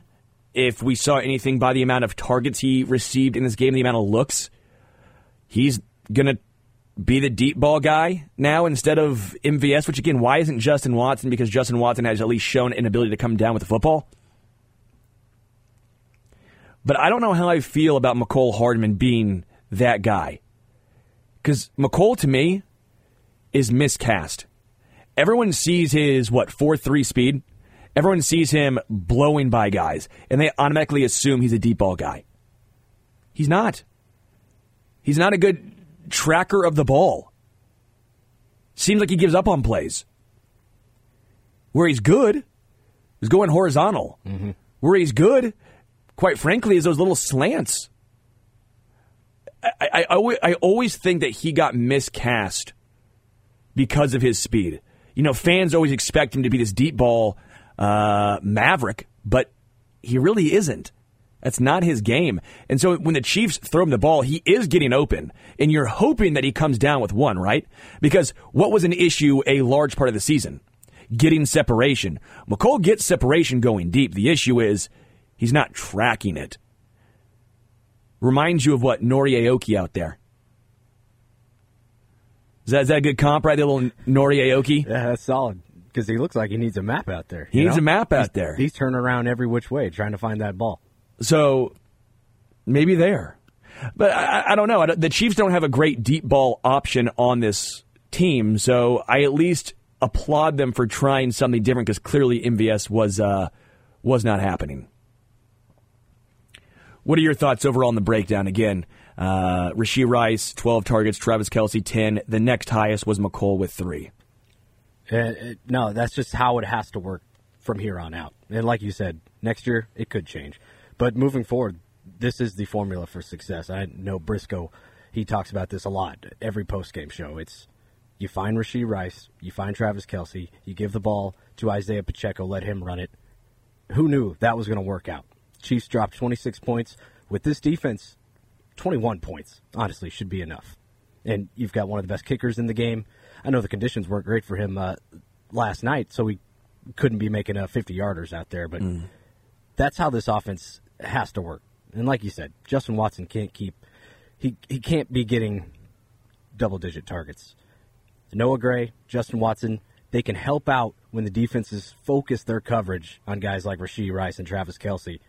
And you know what we didn't really see last night was the screen game. I expect we'll see that moving forward with Pacheco and Clyde. I did see 2 plays where it was like a triple tight end screen. Blake Bell and Noah Gray blocking for Travis Kelce. We did see that, but I really think moving forward, Andy Reid still has a lot more plays to open up that defenses just are not ready for yet. Is this sustainable against a great defense where maybe they can take away one of those guys. Now, the Bills, for example, let's just go with the Bills because I think we all assume the Bills will beat the Steelers. Right. I think the Steelers are clearly the worst team in the playoffs. Again, anything can happen. We know it's football any given Sunday, but without TJ Watt, this is going to be a massive uphill battle. But when you look at the Bills' defense, you look at their secondary in particular. You know, Rasul Douglas, who they brought in from Green Bay, has been a little bit up and down. He's starting to play some better football. Micah Hyde and Jordan Poyer, great safeties, but again, they're getting older. And then Taron Johnson, who's a pretty darn good cornerback. But they don't really have a third guy. Tre'Davious White is on the IR. Kyer Elam, right, always in comps with Trent McDuffie has been really bad. I mean, horrible. You look at what the Bills' secondary looks like. You know, obviously no Matt Milano, right? Matt Milano's been placed on the IR. He's been out for the season. I think the same game plan can work. Now, I don't know if it works against a team like San Fran, right, who they have just a plethora of dudes where you have to get creative.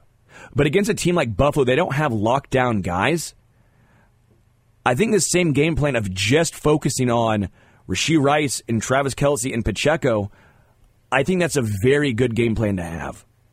No, you're 100% right. And we saw during yesterday's game, you know, we've heard the term Mahomes friendly a couple times this year. Yeah. You see Rashee Rice find that soft spot in the zone.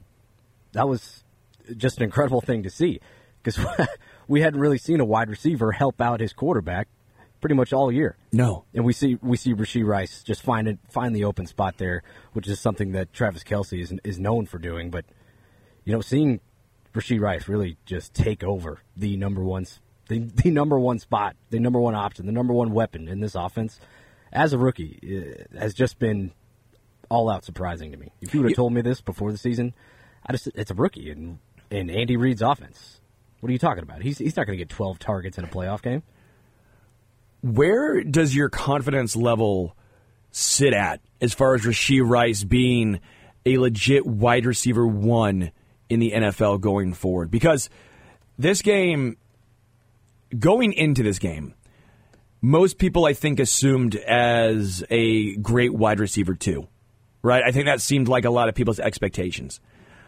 But I'm sitting here now thinking, could he be, even next year, a legit wide receiver one? I'm not saying Tyreek Hill or Devontae Adams, okay, or A.J. Brown, but I'm saying a wide receiver one as far as could he be like a T. Higgins type guy, like those back in like the 15 to 25. Mm-hmm. You know, is he a top 25 wide receiver in the NFL? I think he could be. And you look at what he does with yards after the catch, top 3 in the NFL this year. Yeah, ahead of Tyreek, but behind Deebo Samuel, right? Like, do you think Rashee Rice could be a Brandon Ayuk type of player? PFF had him as a, top 15 ranked wide receiver in the entire NFL this season. Again, take PFF with a grain of salt, but this is a rookie. I mean, Rashee Rice, all of the underlying analytical numbers backed up the eye test. And as the season went on, it went from having a average depth of target, which was just right by the line of scrimmage, to finally getting him the ball down the field. I'm sitting here going, I have more optimism about him being a wide receiver one from week, 16 on now? Yeah. The last few weeks, than I've ever had about a Chiefs receiver in a while. Outside of obviously like Tyreek Hill, as far as like just draft picks and, of that nature. Right. Played in 16 games, 79 receptions, 938 yards, 7 touchdowns.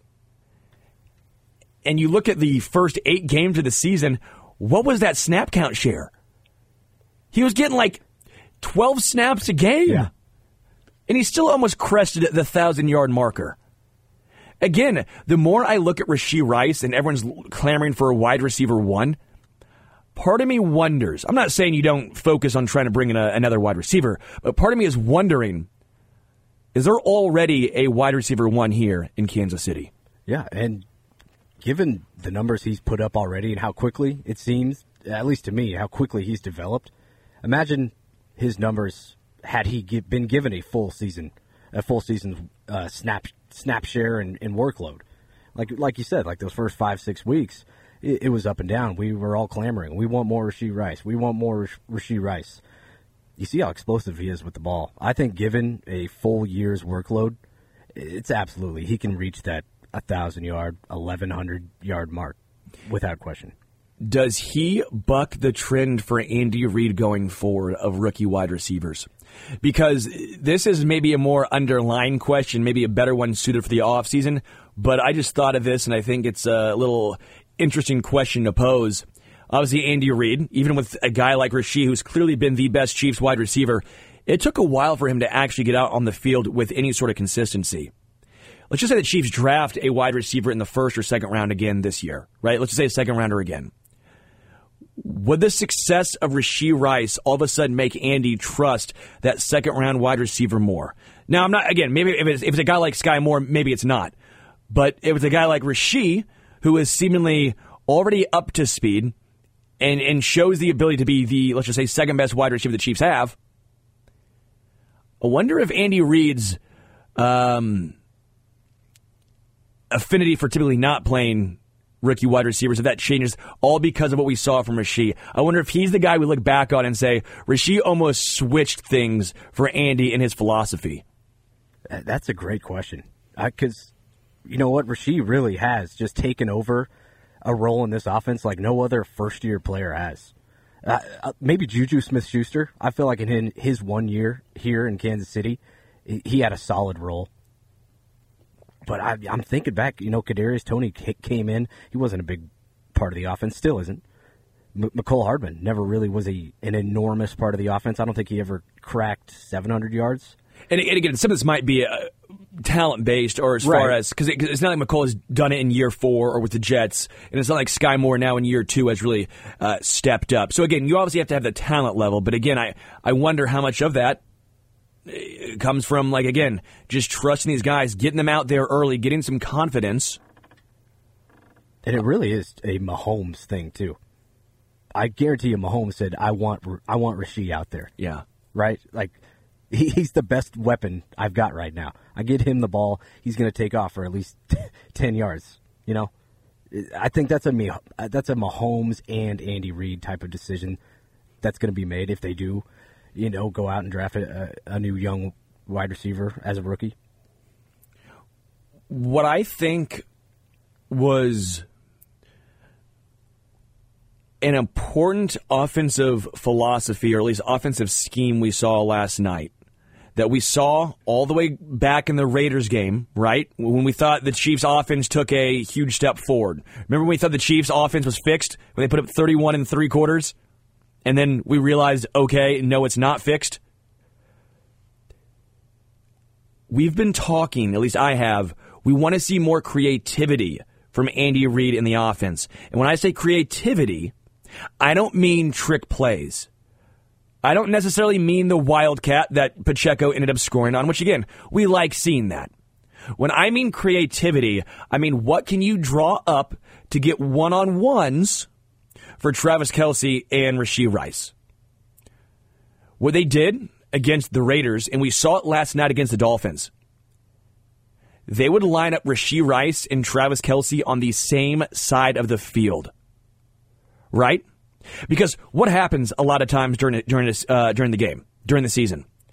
Let's say Travis Kelce's on one side and MVS is over there with him. Okay, your safety help. Let's just say it's man coverage. You got a guy on MVS, you got a guy on Travis. This is simplified here. Where's the safety going? Where's the safety going? He's going to come down and go to Travis. They don't trust MVS to even come down the deep ball. Right. So why would you have safety help there? Right? So they're not scared of the explosive play. They're not. And so when you would have MVS, let's just say even Justin Watson, Sky Moore on the same side as Travis, well, Travis is getting double-teamed. So then what did Andy Reid do? We don't see it all the time. I'd like to still see it more, but we saw it in this game. What did you see him do? You line up Rashee and Travis on the same side So now what happens? Again, we're talking simplified here. Let's just say you got one-on-one. You got man coverage. You got a safety help. Well, now what does the safety do? Does he go to Travis? Does he go to Rasheed? When you do that, that means one of those guys is going to have one-on-one coverage. Mahomes knows, because Mahomes always seems to know even before the play is snapped. I mean, how often, again, last night, going back to that, was he pointing out names, numbers, and saying, hey, 45's on Mike, he's coming, someone get on him, Clyde, chip. Basically, we say, Clyde, stay in here, yeah. 45. Like, he's a wizard. Yeah. But again, he still needs someone to have one-on-one who's one of his trusted confidants, which, again, is Rice or Kelsey. So when you see Andy Reid or whoever is scheming this up line up Rice and Kelsey on the same side, one of those dudes most likely is getting one-on-one coverage, and they're going to win their matchup. That's the type of creativity I want to see from Andy in this offense. Not, again, the trick plays, the triple reverses, the handoffs, all that stuff to McCole. That's fine and dandy. Okay, I get it. That's part of the eye candy, all that stuff. That's part of the offense. The actual creativity I'm looking for is that. Yeah. You want to force the defense to make a choice. And therein, you might force them to make a mistake in the process. And most likely, and Mahomes will eat it up. I wouldn't even say you choose wrong. Most likely, it won't matter your choice because Rice and Kelsey are just that good. All right, we'll take a break. Come back. Sports Radio 810 at WHB.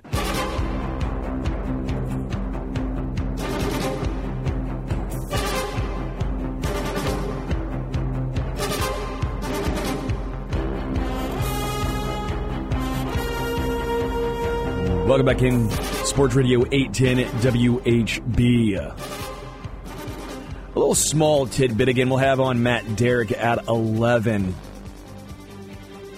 Small tidbit. Doesn't matter a lot for the playoffs, but I've seen some people who were upset that FAU was inactive, healthy scratch for this game. And I don't mean upset because they wanted to see him necessarily, but upset because they're like, you spent a first-round draft pick on a guy who is, well, again, not even playing in a playoff game. And my rebuttal is, he is 21. He's a developmental prospect, a developmental edge rusher, right? Okay. Now, the Chiefs were stuck. They tried trading up, from all accounts, could not. Tried trading back from all accounts. They could not. It takes two to tango, right? So, what were they going to do? Rasheed Rice was their guy.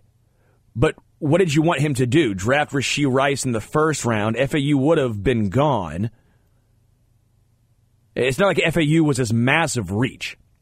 Like, you can say Tank Dell, who was a third rounder, or Nico or Puka Nacua, but that's hindsight. We got to put ourselves back into where the draft actually was, what happened, and the consensus for the most part.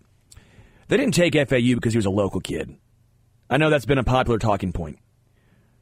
They took him because he was one of the youngest, I think he was the youngest edge rushers in the draft. And he was a borderline first-round talent. A freak athlete.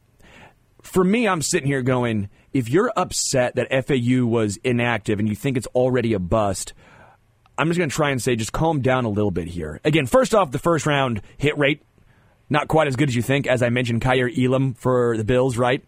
You miss sometimes.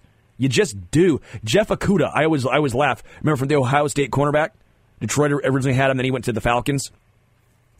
I remember him being a can't-miss cornerback prospect. He was supposed to be a generational type corner. He sure wasn't. And that was pick 3, right? Like, Mitchell Trubisky, like, there's been so many bad draft picks, and this is not me trying to be a Brett Veach apologist over here. I'm just trying to pump the brakes on this because I've seen a lot of hate for a 21-year-old kid who I think it's been a little unfounded. I'm sitting here going, Malik Herring played like 7 snaps last night. Right? I'll actually give you the exact number because I want to be accurate here. Malik Herring played 6 snaps last night. Right? Part of that's because Derrick Nottie went down, and part of that's because the Chiefs were up a lot. But Malik Herring's been playing some decently solid football, right? So what do you want in the playoffs? When it's win or go home, do you want your young developmental prospect getting some run, or do you want a guy that you think is a better player right now get those handful of snaps? Yeah. The Chiefs are just going with the better player, okay? And if it makes you feel better, what if Rashee Rice was drafted in the first? What if Wanye Morris was drafted in the second, and then let's just say FAU, the developmental prospect, was drafted in the third? Would that calm your guys' nerves? Would that make you feel a little better? That's all I'm saying. I know some people are going to disagree with me, and that's completely fine. You're allowed to. I'm just saying from my perspective, I'm not necessarily that worried about FAU. Did he look good week 18? No, he did not. Did he look a little bit slow off the block? Yes, he did. Young kid, though, he still has time to grow.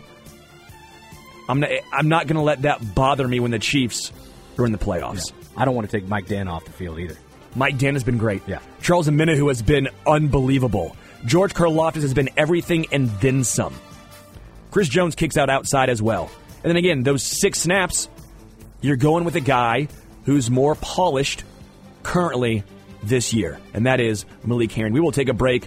We'll come back. When we come back, we'll be joined by Matt Derrick of Chiefs Digest, Sports Radio 810 WHB.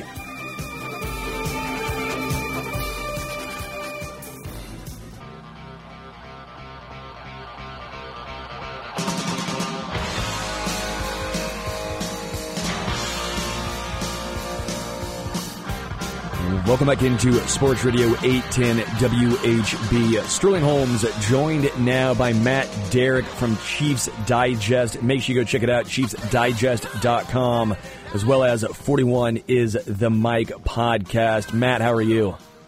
I am well, Sterling. How are you doing today?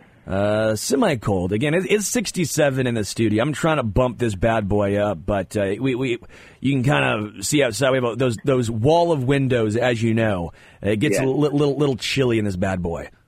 It can. I mean, but you know, that's you got so much heat that comes out of the equipment in that studio too. So it's a tough balancing. It's a wash. It's like a hot pocket. Okay, you're either frigid or you are just sweating. There's no in between typically. No, and you got to pick which one you like the best and roll with it. All right, Matt, you were there at the game last night, if I'm not mistaken. You were there very, very late into the night. Just talk about the atmosphere in the game itself.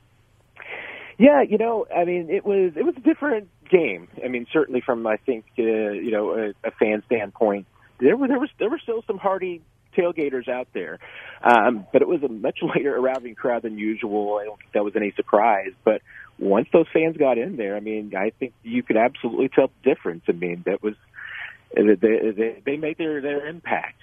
Sometimes when it's cold, the fans, everyone's got their mittens on and everything like that, and it can be a little more muted and quiet. But I didn't get that sense last night, and the players and coaches all talked about the fact that the fans did make an impact, and it was, I think, as good an atmosphere as you could get, given the conditions. Yeah, I just all things included, that seemed like such a loud, fun crowd. I mean, I was shocked. I had no idea what to expect. I mean, I never doubt Kansas City, right? You never doubt the folks that grew up here that love the cold and love the Chiefs. You knew they were going to show out, but just, man, what a fun atmosphere. And just the players, too. Like, the players out there in the fourth quarter dancing, getting after it, laughing, having fun, while, oh, yes, still knocking every single floater that Tua Tagovailoa throws. I mean, that was just so enjoyable to watch. That fourth quarter defense was some of the most fun I've ever had watching a Chiefs football game.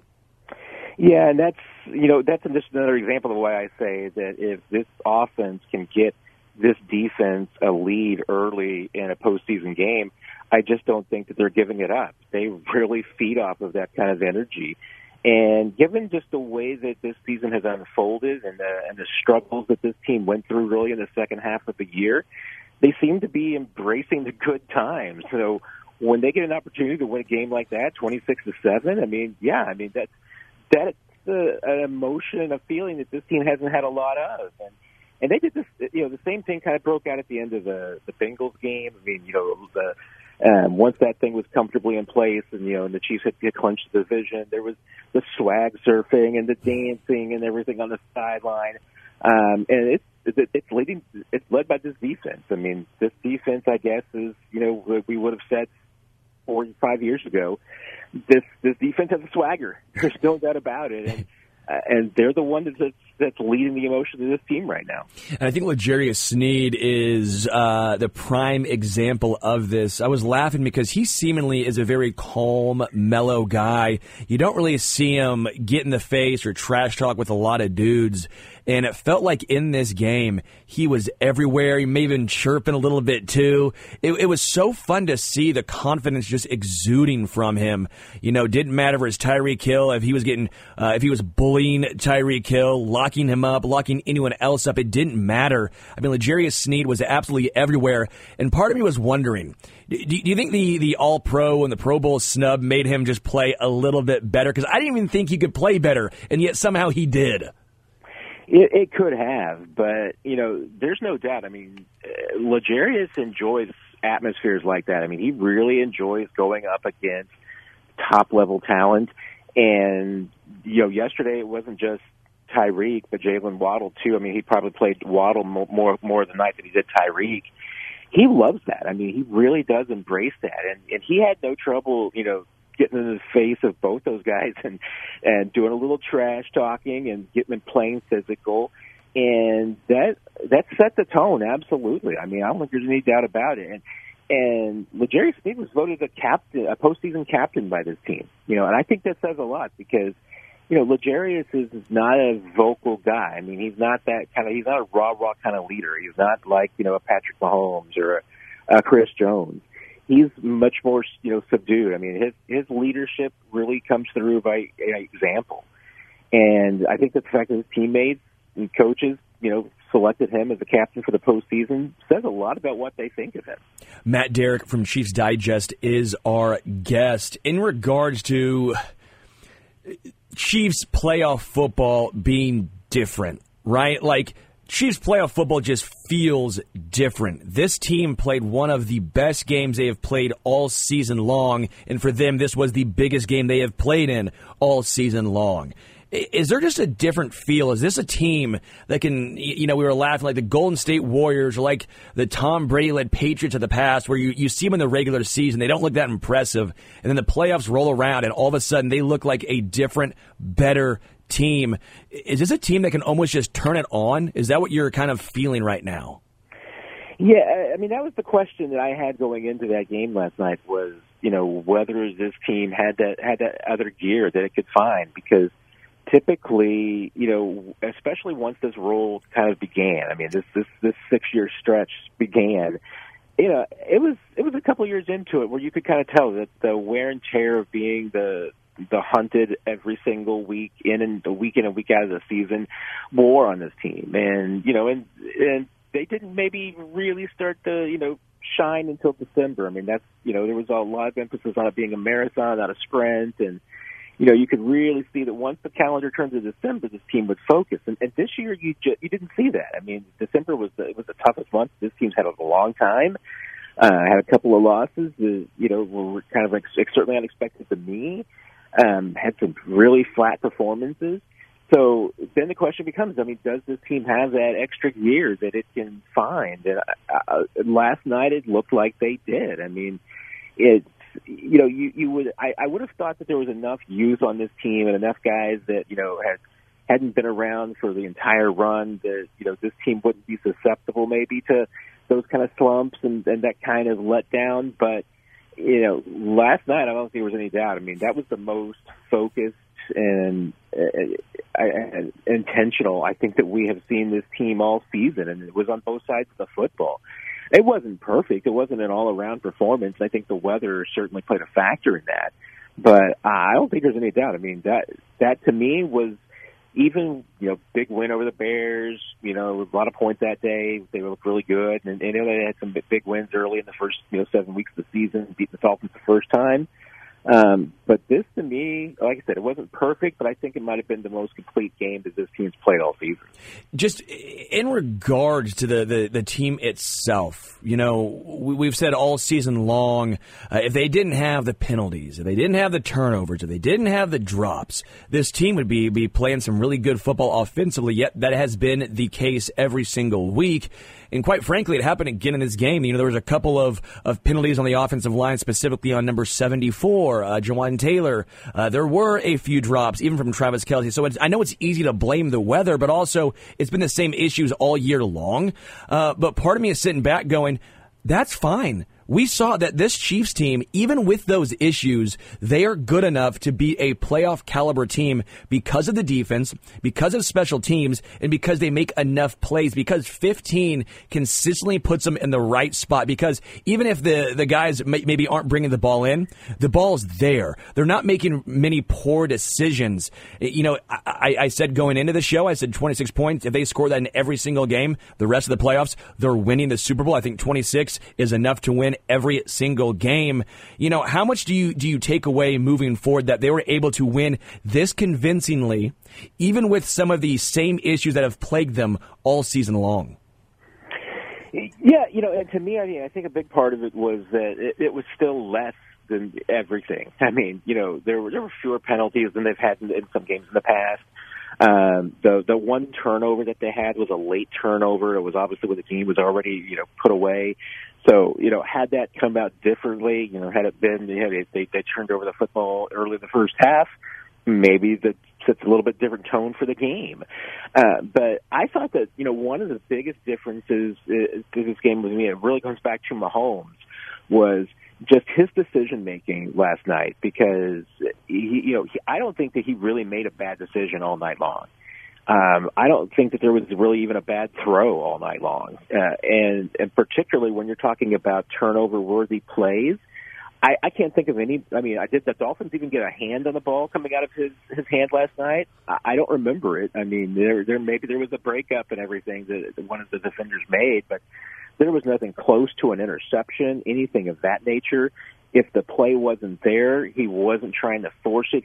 I think he threw the ball away last night more than I've seen him in quite a while. I think it was 7. If I'm doing my math correctly, there was 34 targets, 41 attempts, so that would mean 7 throwaways, probably. And that speaks volumes about just, where his mindset was, because that's not, usually, gunslinger Mahomes is going to, if there's nobody open, he's going to try and find a window and thread it through there. But there was no doubt. This week, one of the things that this offense was preaching, and Matt Nagy mentioned it on Thursday, was that, or on Wednesday, that the football is precious. In the postseason, you've got to protect possessions. You can't give the football away, and I think Mahomes did that. He took his shots downfield, and those were well executed and well timed. The receivers didn't necessarily help him out, but he performed exactly well. He read the coverages. There was nothing. I know his completion percentage, and because of the throwaways, wasn't fantastic last night, and there were some drops because I think of the cold too. But that was, from a decision-making standpoint, I think that might have been Mahomes' best game of the season. Yeah, and that's what we actually opened with. Was my question I posed was this the best game Mahomes has played all year? I go, don't look at the box score, because the box score does not tell the full picture. I'm with you, Matt. I think this was the best game Mahomes played all season long. But we've talked about the stars, the studs. I like talking about the unsung heroes, some of the guys that maybe aren't getting enough love. Who in your mind were some unsung heroes in this game? Really, when Derrick Nottie went down, you're talking about the guys in the middle of that defensive line that came in to play in his place. Tershawn Wharton, Mike Pennell. There were other guys who rotated inside there, but that was huge. That was a big part of being able to keep that Miami ground game in check, was that there was nothing up the middle to go through. There was some really good defensive line play played by that group up front, and I think a big part of it was absolutely Wharton and Pennell stepping in for Derrick Nottie when he went out with the elbow injury. The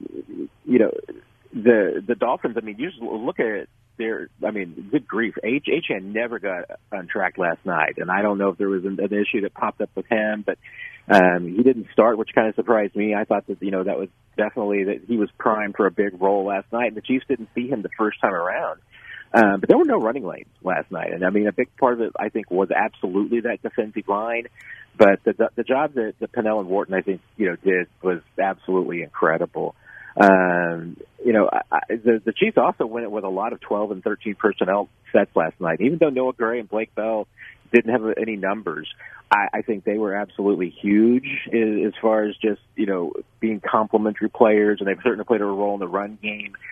But and these three guys are not, unsung heroes. But I will tell you this, that the trio of Joe Tooney, Creed Humphrey, and Trey Smith just absolutely shut down Christian Wilkins. Yeah. Kept him out of the backfield. I think he, at one point, I saw that he only had one pressure on the entire night. I don't know if he ended up getting a second one. But there was a focus on making sure that guy, because he was the only playmaker that the Dolphins had up front. And they made a point to make sure that he didn't get into the backfield. And not only did they do that, but they also helped pave the way for 146 yards rushing. Those guys deserve credit for that. Yeah. Matt Derrick is our guest, and sticking with the offensive line, obviously Juwan Taylor and the penalties are unacceptable. You can't keep going with that yet. The Chiefs certainly have another option right now at right tackle, especially one that's making $20 million per year. But I think outside of the penalties, Juwan Taylor held his own. He was pretty darn solid, especially in pass protection. And then Donovan Smith was my unsung hero. Donovan Smith, who's missed multiple weeks with a neck injury, he comes back. I thought if Wanya Morris was healthy, I thought maybe Donovan Smith had lost his starting role. I thought Wanya Morris had played good enough and with fewer penalties. But I thought Donovan Smith had a really good game. Not just a good game for coming back from the injury and coming back into the cold, but an actual really good game. I think Donovan Smith needs a little bit more love as well. Yeah, and just because of the point I made previously about the Chiefs really focusing on Wilkins, that was intentional, the fact that they were going to end up leaving those tackles alone on an island, and they felt like they could do that a little bit because the Dolphins were so banged up, at that edge rusher position. Emmanuel Ogbah was the only, regular player that they had out there. They were rushing with Melvin Ingram and Justin Houston and Bruce Irvin. These were guys that they literally just signed to the active roster this week. And, and Ingram had only been there since mid-December. So, and those are good names, but they're older players, and, you should be able to handle them one-on-one. And the Chiefs left both those tackles, Smith and Taylor, one-on-one situations on the outside, and they both handled it. So, yeah, the penalties for Juwan, a problem. But for him and Donovan Smith both, when it just came to the pure pass protection, they did their jobs last night. Yeah. Matt Derrick is joining us right here at Sports Radio 810 WHB. Andy Reid talked about a little bit post-game, right, as far as maybe they were surprised at how much the Chiefs threw the ball. I was shocked. 3 straight throws to start the game. You saw the first 2, and there was a little unsettling feeling I got of, what are you doing? Like, what are you doing throwing the ball this many times to start the game? Then, of course, the third one comes down. It's a catch by Travis Kelce for a first down, and then the rest is history. But I think that actually made some sense, where everyone expected the Chiefs to run the football, and they said, we are going to do the opposite. And on the other side of things, defensively, it almost felt like they were daring Tua to throw the football. Again, you mentioned 9 yards total for a guy who averaged 7.8 yards a carry. Raheem Mostert, who averaged 7.1 yards a carry the first time around, ran for 33 yards. It just seemed like the Chiefs completely caught the Dolphins flat-footed. What did you see from the game plan here?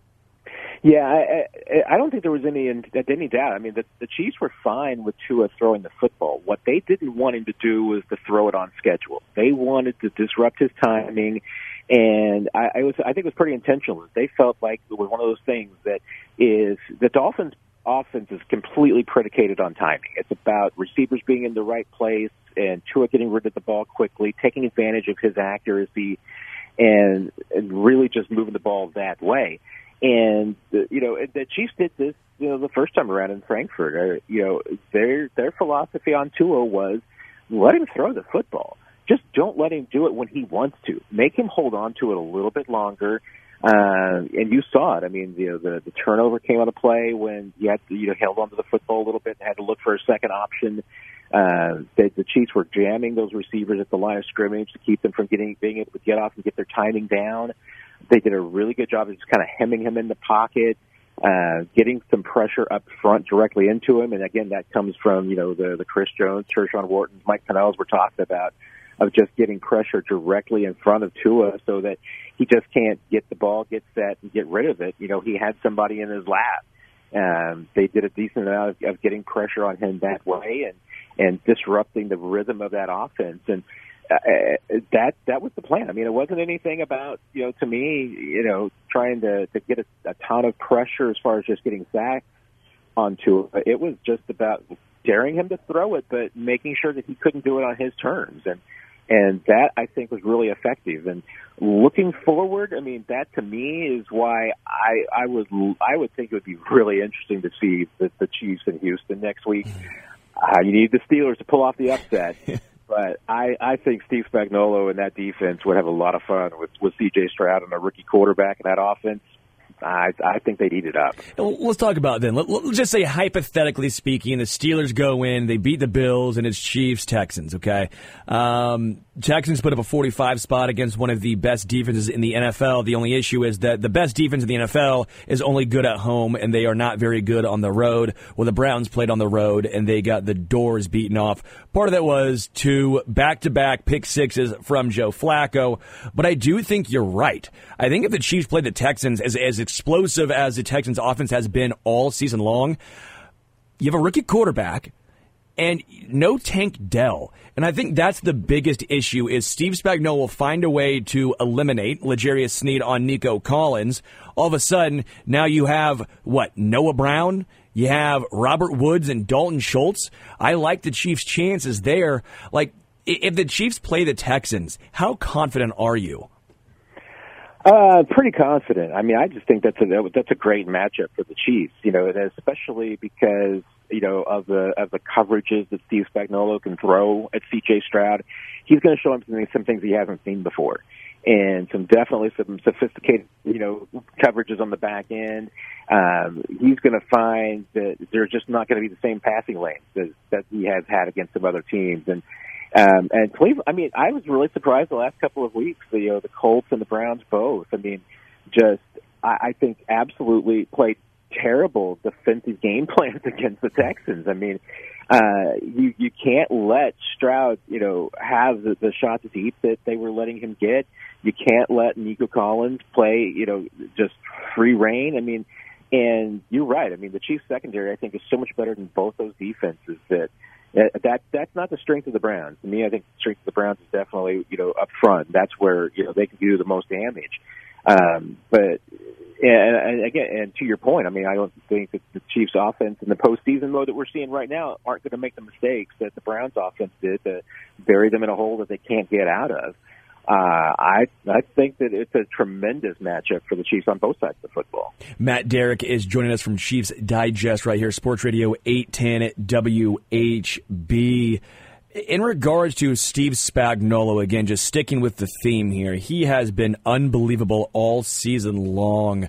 This has been his Picasso. This has been his Michelangelo. This is an absolute masterpiece of a season. He has his guys. He has the versatility, and he has just been drawing up an absolute perfect game plan seemingly every single week. I would love to hear your thoughts more on Steve Spagnuolo, and he needs to win defensive or what is it, assistant coordinator or assistant coach of the year. I know D'Amico Ryans won last year, and he ended up becoming a head coach. Brian Daboll won, and he ended up becoming a head coach. You looked on the list of those assistant head coaches who have won. A lot of them have become a head coach. Hopefully, Steve Spagnuolo sticks around here, but I think he is very deserving of that award. Yeah, I mean, you're right, and about all of it, too. I mean, it's taken a while, but the Chiefs now have exactly the personnel that he wants across the board. He's got, flexible defensive linemen who can play multiple positions, can kick inside and out. A lot of long, lean guys who can clog up the passing lanes. This team's been second in the league in sacks both of the last 2 years. And sacks are sometimes, as we've seen before, I mean, they can be inconsistent. 3 years ago, the Chiefs had a lot of pressures and no sacks. And the last 2 years, I mean, they've been very consistent. I mean, and that's something that's just rare. I mean, it feels like sacks can be a boom and bust statistic. I mean, you could be up and down one season to the other. This team's been ridiculously consistent now for 2 seasons and being able to get after the quarterback. And it's because of all the pieces they have. I mean, not only did they have what up front, Steve Spagnuolo likes, and edge rushers and pass rushers and interior guys. He's got blitzers at every other position. I mean, there's 7 other players on the field who can go after the quarterback at any given time. Because I think L'Jarius Sneed and Trent McDuffie are among the best corner blitzers in the league. Their linebackers can all blitz. Leo Chenal has turned into a really good on ball defender. He was lined up as an edge rusher last night. That was fantastic. Love to see that. And then they've got the right mix of defensive backs and corners. I mean, a lot of flexibility once again. I mean, with and probably an unsung player in all of this. I mean, is all of their backup defensive backs, but Shamari Connor is probably a big one because he's got a real Kendall Fuller kind of flexibility to him. And remember when that 2019 Chiefs defense that really came together and played so well at the end of the season. It was because they had Tyrann Mathieu on one side and Kendall Fuller on the other, and they could really, use those guys interchangeably. It's not quite that way with Connor yet, but, you can put him and Justin Reed on the different side of the field, and they can do, I mean, they can just, make it very unpredictable what they're going to do defensively. So it's the right mix, and they've got obviously good players at each position group. I mean, Nick Bolton is a tremendous leader of a middle linebacker. No offense to Anthony Hitchens, but he's an upgrade. Drew Tranquil is an upgrade. I mean, both those guys. And so even though they don't have Matt, that was the nicest I've ever heard anyone talk about this linebacker core as an upgrade. No offense to those guys who were historically bad defensively, but these guys are an upgrade. I appreciate your niceness right there, Matt. Hey, I try to be fair. I try to be reasonably objective. But I mean, and they don't have. This is not necessarily defense where they have Pro Bowlers at every position, but they got the guys they want, and they got the guys who are glue guys that and obviously they trust each other too, which is a big part of it.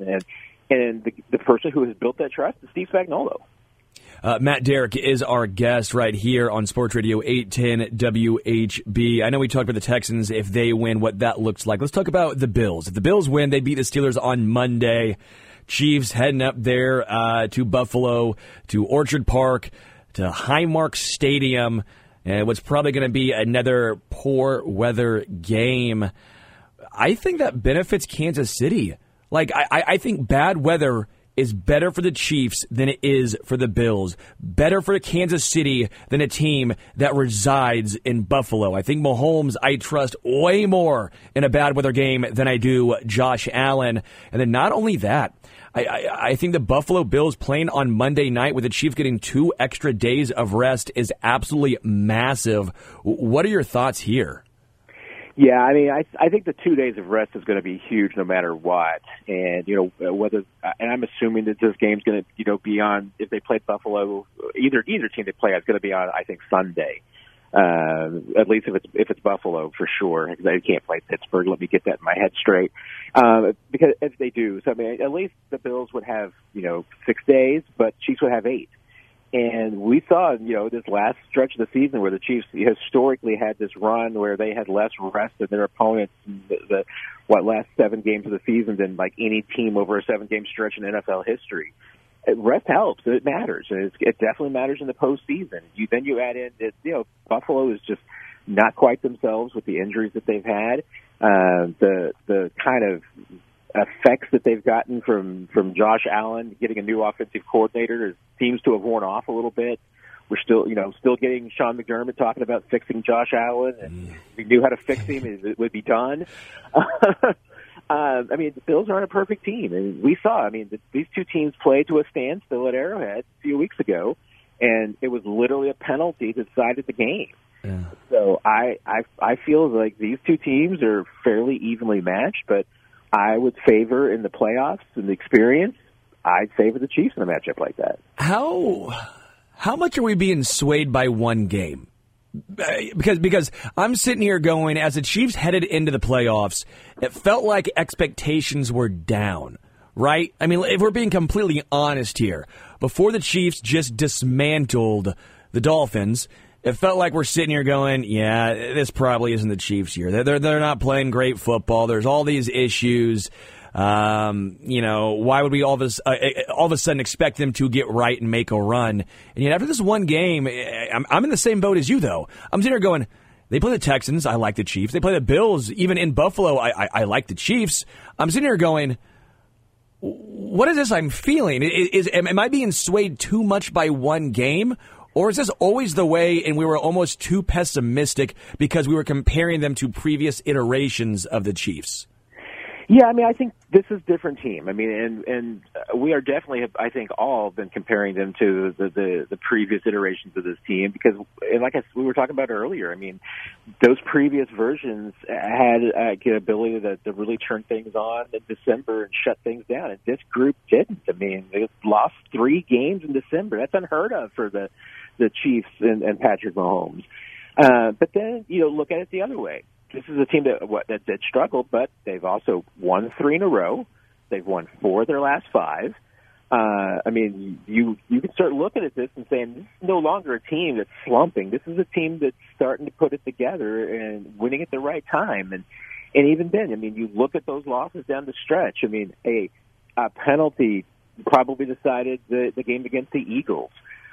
They did not play well against the Packers, but they also didn't get some calls in that one. But I'm not going to blame that one on the calls. I mean, the Packers beat them that night. The penalty decided the game against Buffalo. I think the real turnaround though was probably that Christmas Day loss to the Raiders because that seemed to be the wake up call that this team needed. Because obviously, if they won that one, and now we're talking about a team that's won 5 in a row. I don't think anybody would be, disputing the fact that the Chiefs are probably the Super Bowl favorite. But that loss to the Raiders, I mean, really ticked this team off. And so then you saw them come out and a team against like the Bengals that they have played so close over the years. And I get no Joe Burrow and everything, but that was not a close game. I mean, it was not as close as the final score indicated. I mean, that was the Chiefs, really controlled that game from beginning to end. And even though the starters didn't play against Chargers, I'm counting that as a part of the streak because that was an emotional win. I mean, Chris Jones getting his sack. I mean, that team was invested in that game. And I think it was a big deal because the way that for them to be able to finish the season that way and get themselves to a good mood. So to me, I mean, endpoints matter, and I get it. I mean, you can still look at this and say, okay, well, this is a team that's now still, even with the Dolphins win, 5-4 in the last 9 games, but I think more recent results matter, and the way that they lost some of those games matter. Maybe we have judged this team too harshly based on its worst moments, because I think we saw its best moments last night, and best moments are pretty good still. Yeah, still pretty darn good. Still, Matt Derrick of Chiefs Digest. Make sure you check him out. Follow him on Twitter at Matt Derrick. Make sure you also check out the 41 is the Mike podcast as well. Final, very quick question here, Matt. I saw a couple of shirtless dudes at the game last night. We've been asking folk, how much would it cost? How much would someone have to pay you to pop the top off of the convertible in that weather last night? I mean, for how long?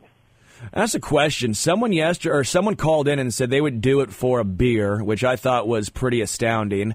Producer Kyle, said he would do it for a half for $10K, and I thought that's just absurd. I said I'll give him money at that point. A half, he's dying. I need my producer out here. Let's just say for like 5 minutes.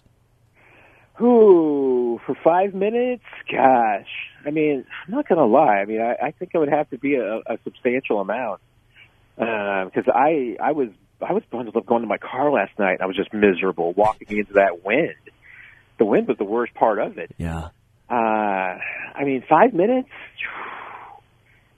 I mean, I'm thinking about the risk of my health here, Sterling. Oh, I know. I mean, I think I need at least $10,000. I mean, it might be more, and I might not make it 5 minutes. I mean, I'm fairly certain I wouldn't make it 5 minutes. Oh, Matt, you've seen me. I'm not going 5 minutes. If someone told me to took my coat off for 10K for 5 minutes, I'm considering saying no. Like, let alone going tarps off. I don't think I could do it, man. Those people are a different breed. Here's to you. Hopefully, how do you think they're feeling this morning? That's my main question, is those people who took the shirts off last night at the game, I'm sitting here going, wow, that can't be a fun Sunday. Well, it depends on how they treated it. Did they get a little bit of the hair of the dog? Because I have no doubt that there was some liquid courage involved in getting in that condition in the first place. You know what? That's the one time I actually hope liquid courage was involved, because if there was not, I have even more questions. Matt Derrick of Chiefs Digest. Matt, always a pleasure. Always a pleasure, Sterling. Take care, my friend. We'll take a break. Come back. Sports Radio 810 WHB.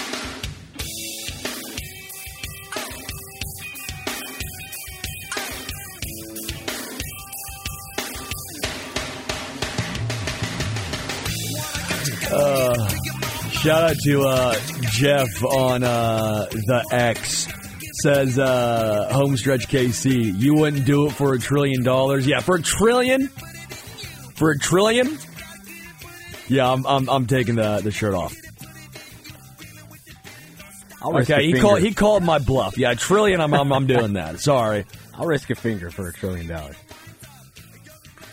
I'm all right with walking around with nine digits. Yeah. Nine digits. You're like, which one? Which one you leaving? Left pinky. You can take that one. Yeah, I think you're right, but that's like the least worthy. I don't think that's even going to count. Like, if someone's giving you $1 trillion, you got to go a little more important there. At least thumb, forefinger. Man, I don't want anybody taking my thumb. That's too important to me. Let's talk about the upcoming games. Today at 3:30, Packers, Cowboys. Man, the Mike McCarthy game, huh? Mike McCarthy revenge game.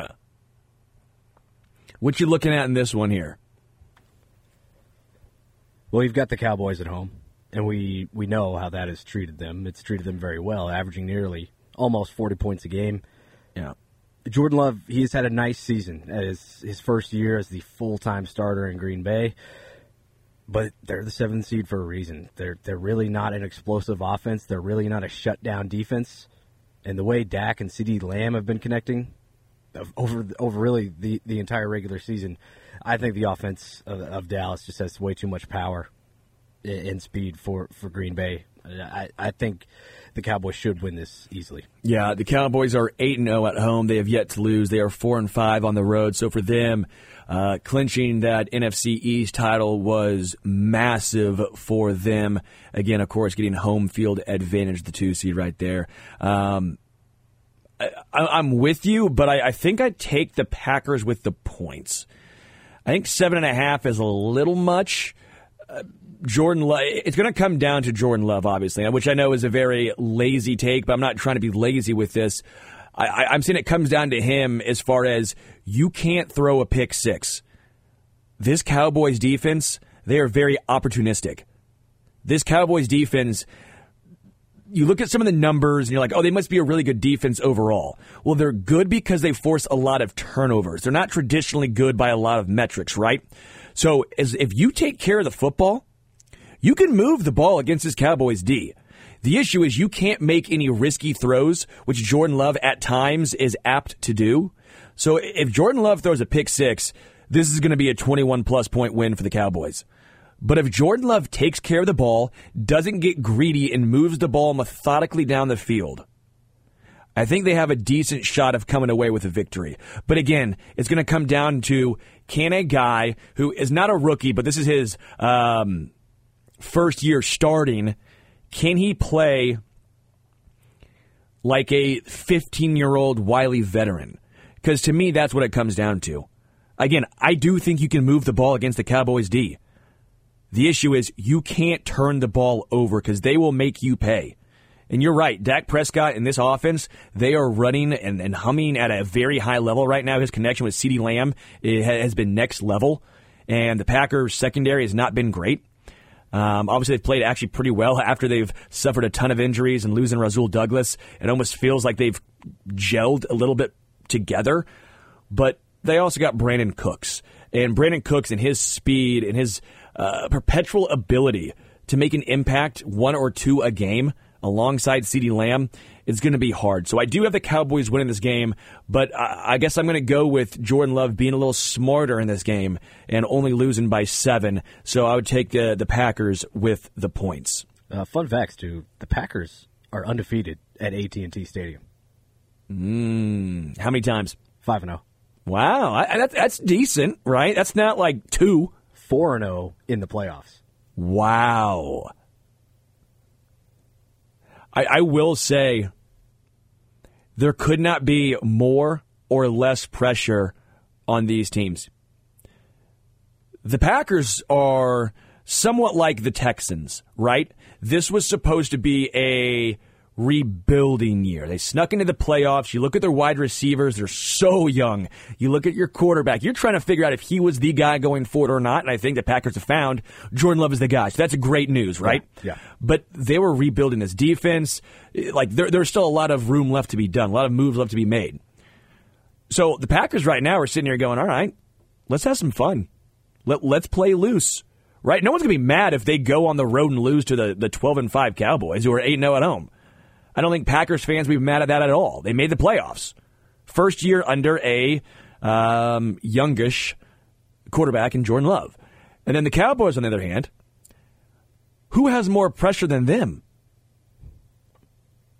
I mean, seriously, like, if Mike McCarthy loses first round, if Dak Prescott loses, is McCarthy getting canned? Yeah, you could be looking at a shakeup for sure. I mean, if Dak Prescott all of a sudden, after the great season he's had, and Dak Prescott's had a great season, they get bounced first round, those conversations get even larger and larger of, okay, yeah, it's great, he gets a lot of these empty calories, but when it comes down to actual coming through in the clutch, it's not there. I mean, I think the Cowboys have the most pressure of any team in the playoffs. Yeah, I think you may be right, because up to this date, I think this is Dak Prescott's best career year. I mean, he was in MVP talks for a while.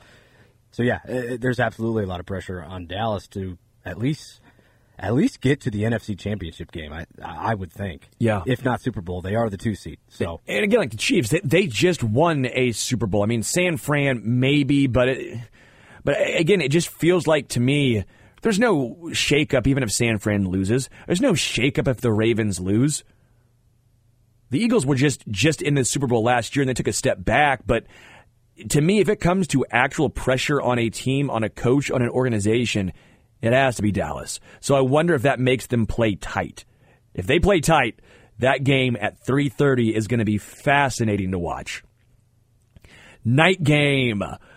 Tonight, 7 p.m., Rams-Lions. You think Lions fans are excited to have a home game in the playoffs? Absolutely. Have you seen ticket prices? No. Absurd. The lowest price is $336. What do you think the lowest ticket was you could get at Arrowhead last night? Obviously the cold, so we're not saying anything there. But again, the Chiefs have had a lot of playoff games. They've had a lot of success recently. Uh-huh. They host a ton of playoff games. And, of course, the cold makes a difference. Then you go up to Detroit. They're inside. They got a fan base who's starved for success. And it's been 30 years. And you look at $336 for the lowest ticket. I mean, again, the Buccaneers, that's Tampa, $85. Bills, $83. Cowboys, $51 in Jerry World.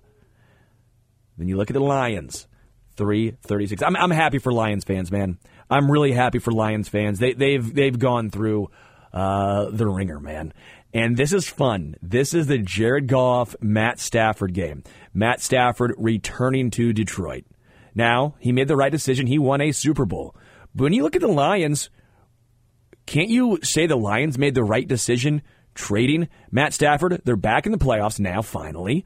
Jared Goff's playing his best football. I mean, Jared Goff's played really good football.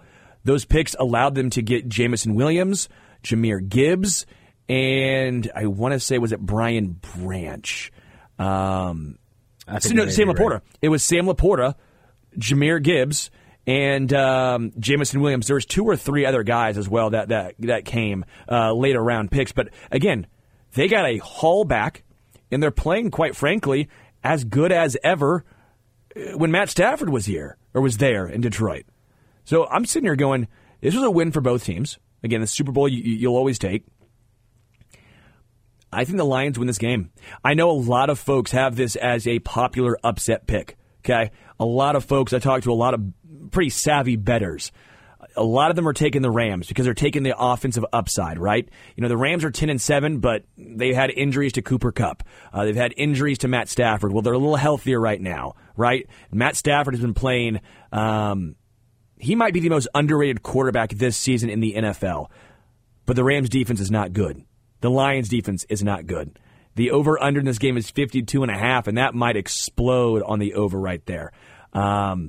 But I'm going with the Lions. I think the home field advantage. Jared Goff has been to a Super Bowl. Didn't play great, but he has been to one, right?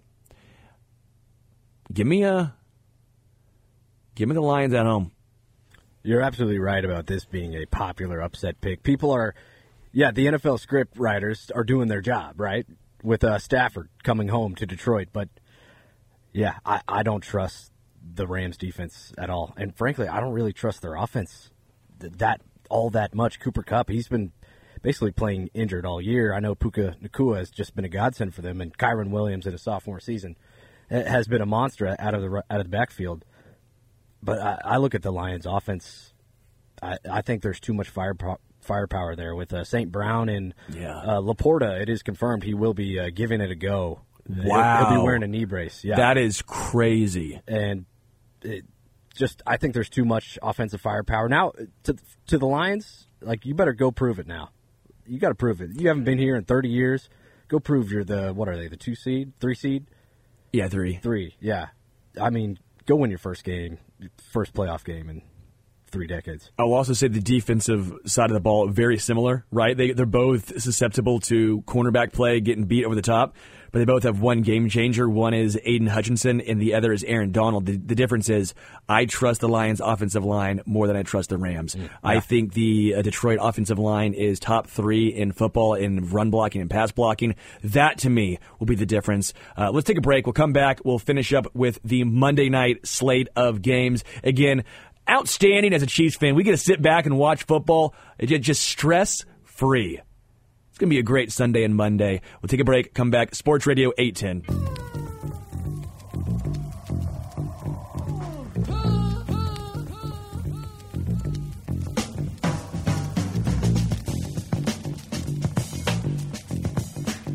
Welcome back into Sports Radio 810 WHB. Again, Sterling Holmes with you.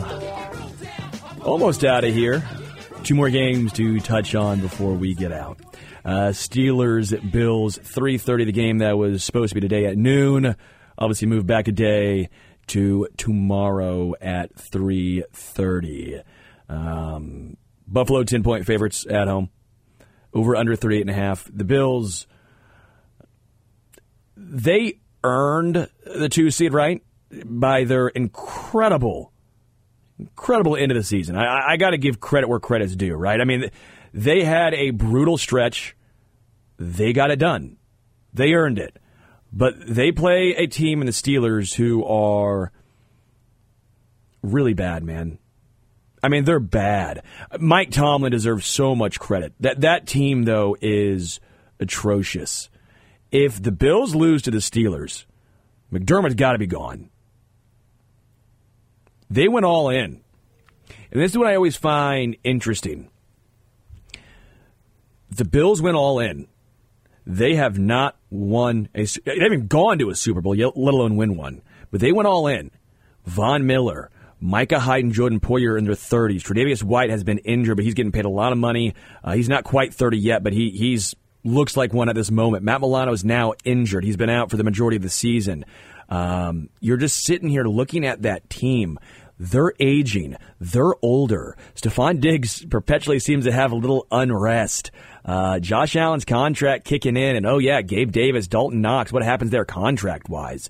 You're sitting there going, is that window closing on the Bills? And they haven't won. There's a lot of pressure on the Bills. Kind of the same thing for the Bengals as far as, okay, T. Higgins is free agent. You already had to get rid of Jesse Bates and Von Bell, and that was a massive step back defensively, right? You know, the Chiefs are in the situation where they have not only won multiple Super Bowls, they've done it different ways. One with Mahomes on a rookie contract with Tyreek, one without Tyreek, with Mahomes getting paid what he's getting paid. I think it's very, very impressive. I'm going Bills, though. I think they get it done at home, and I think they cover. But what I think happens, Chiefs head up there to Orchard Park, and they take care of business, officially putting the end to this Buffalo Bills. What would you call it?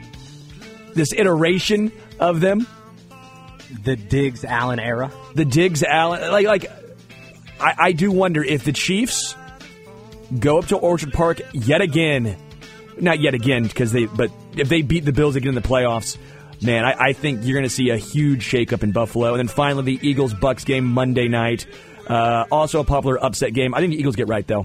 I think the Eagles are too talented. Even without A.J. Brown, they're too talented. They get it done. I am Sterling Holmes. You can follow me on Twitter at HomestretchKC. Until next time, we are out.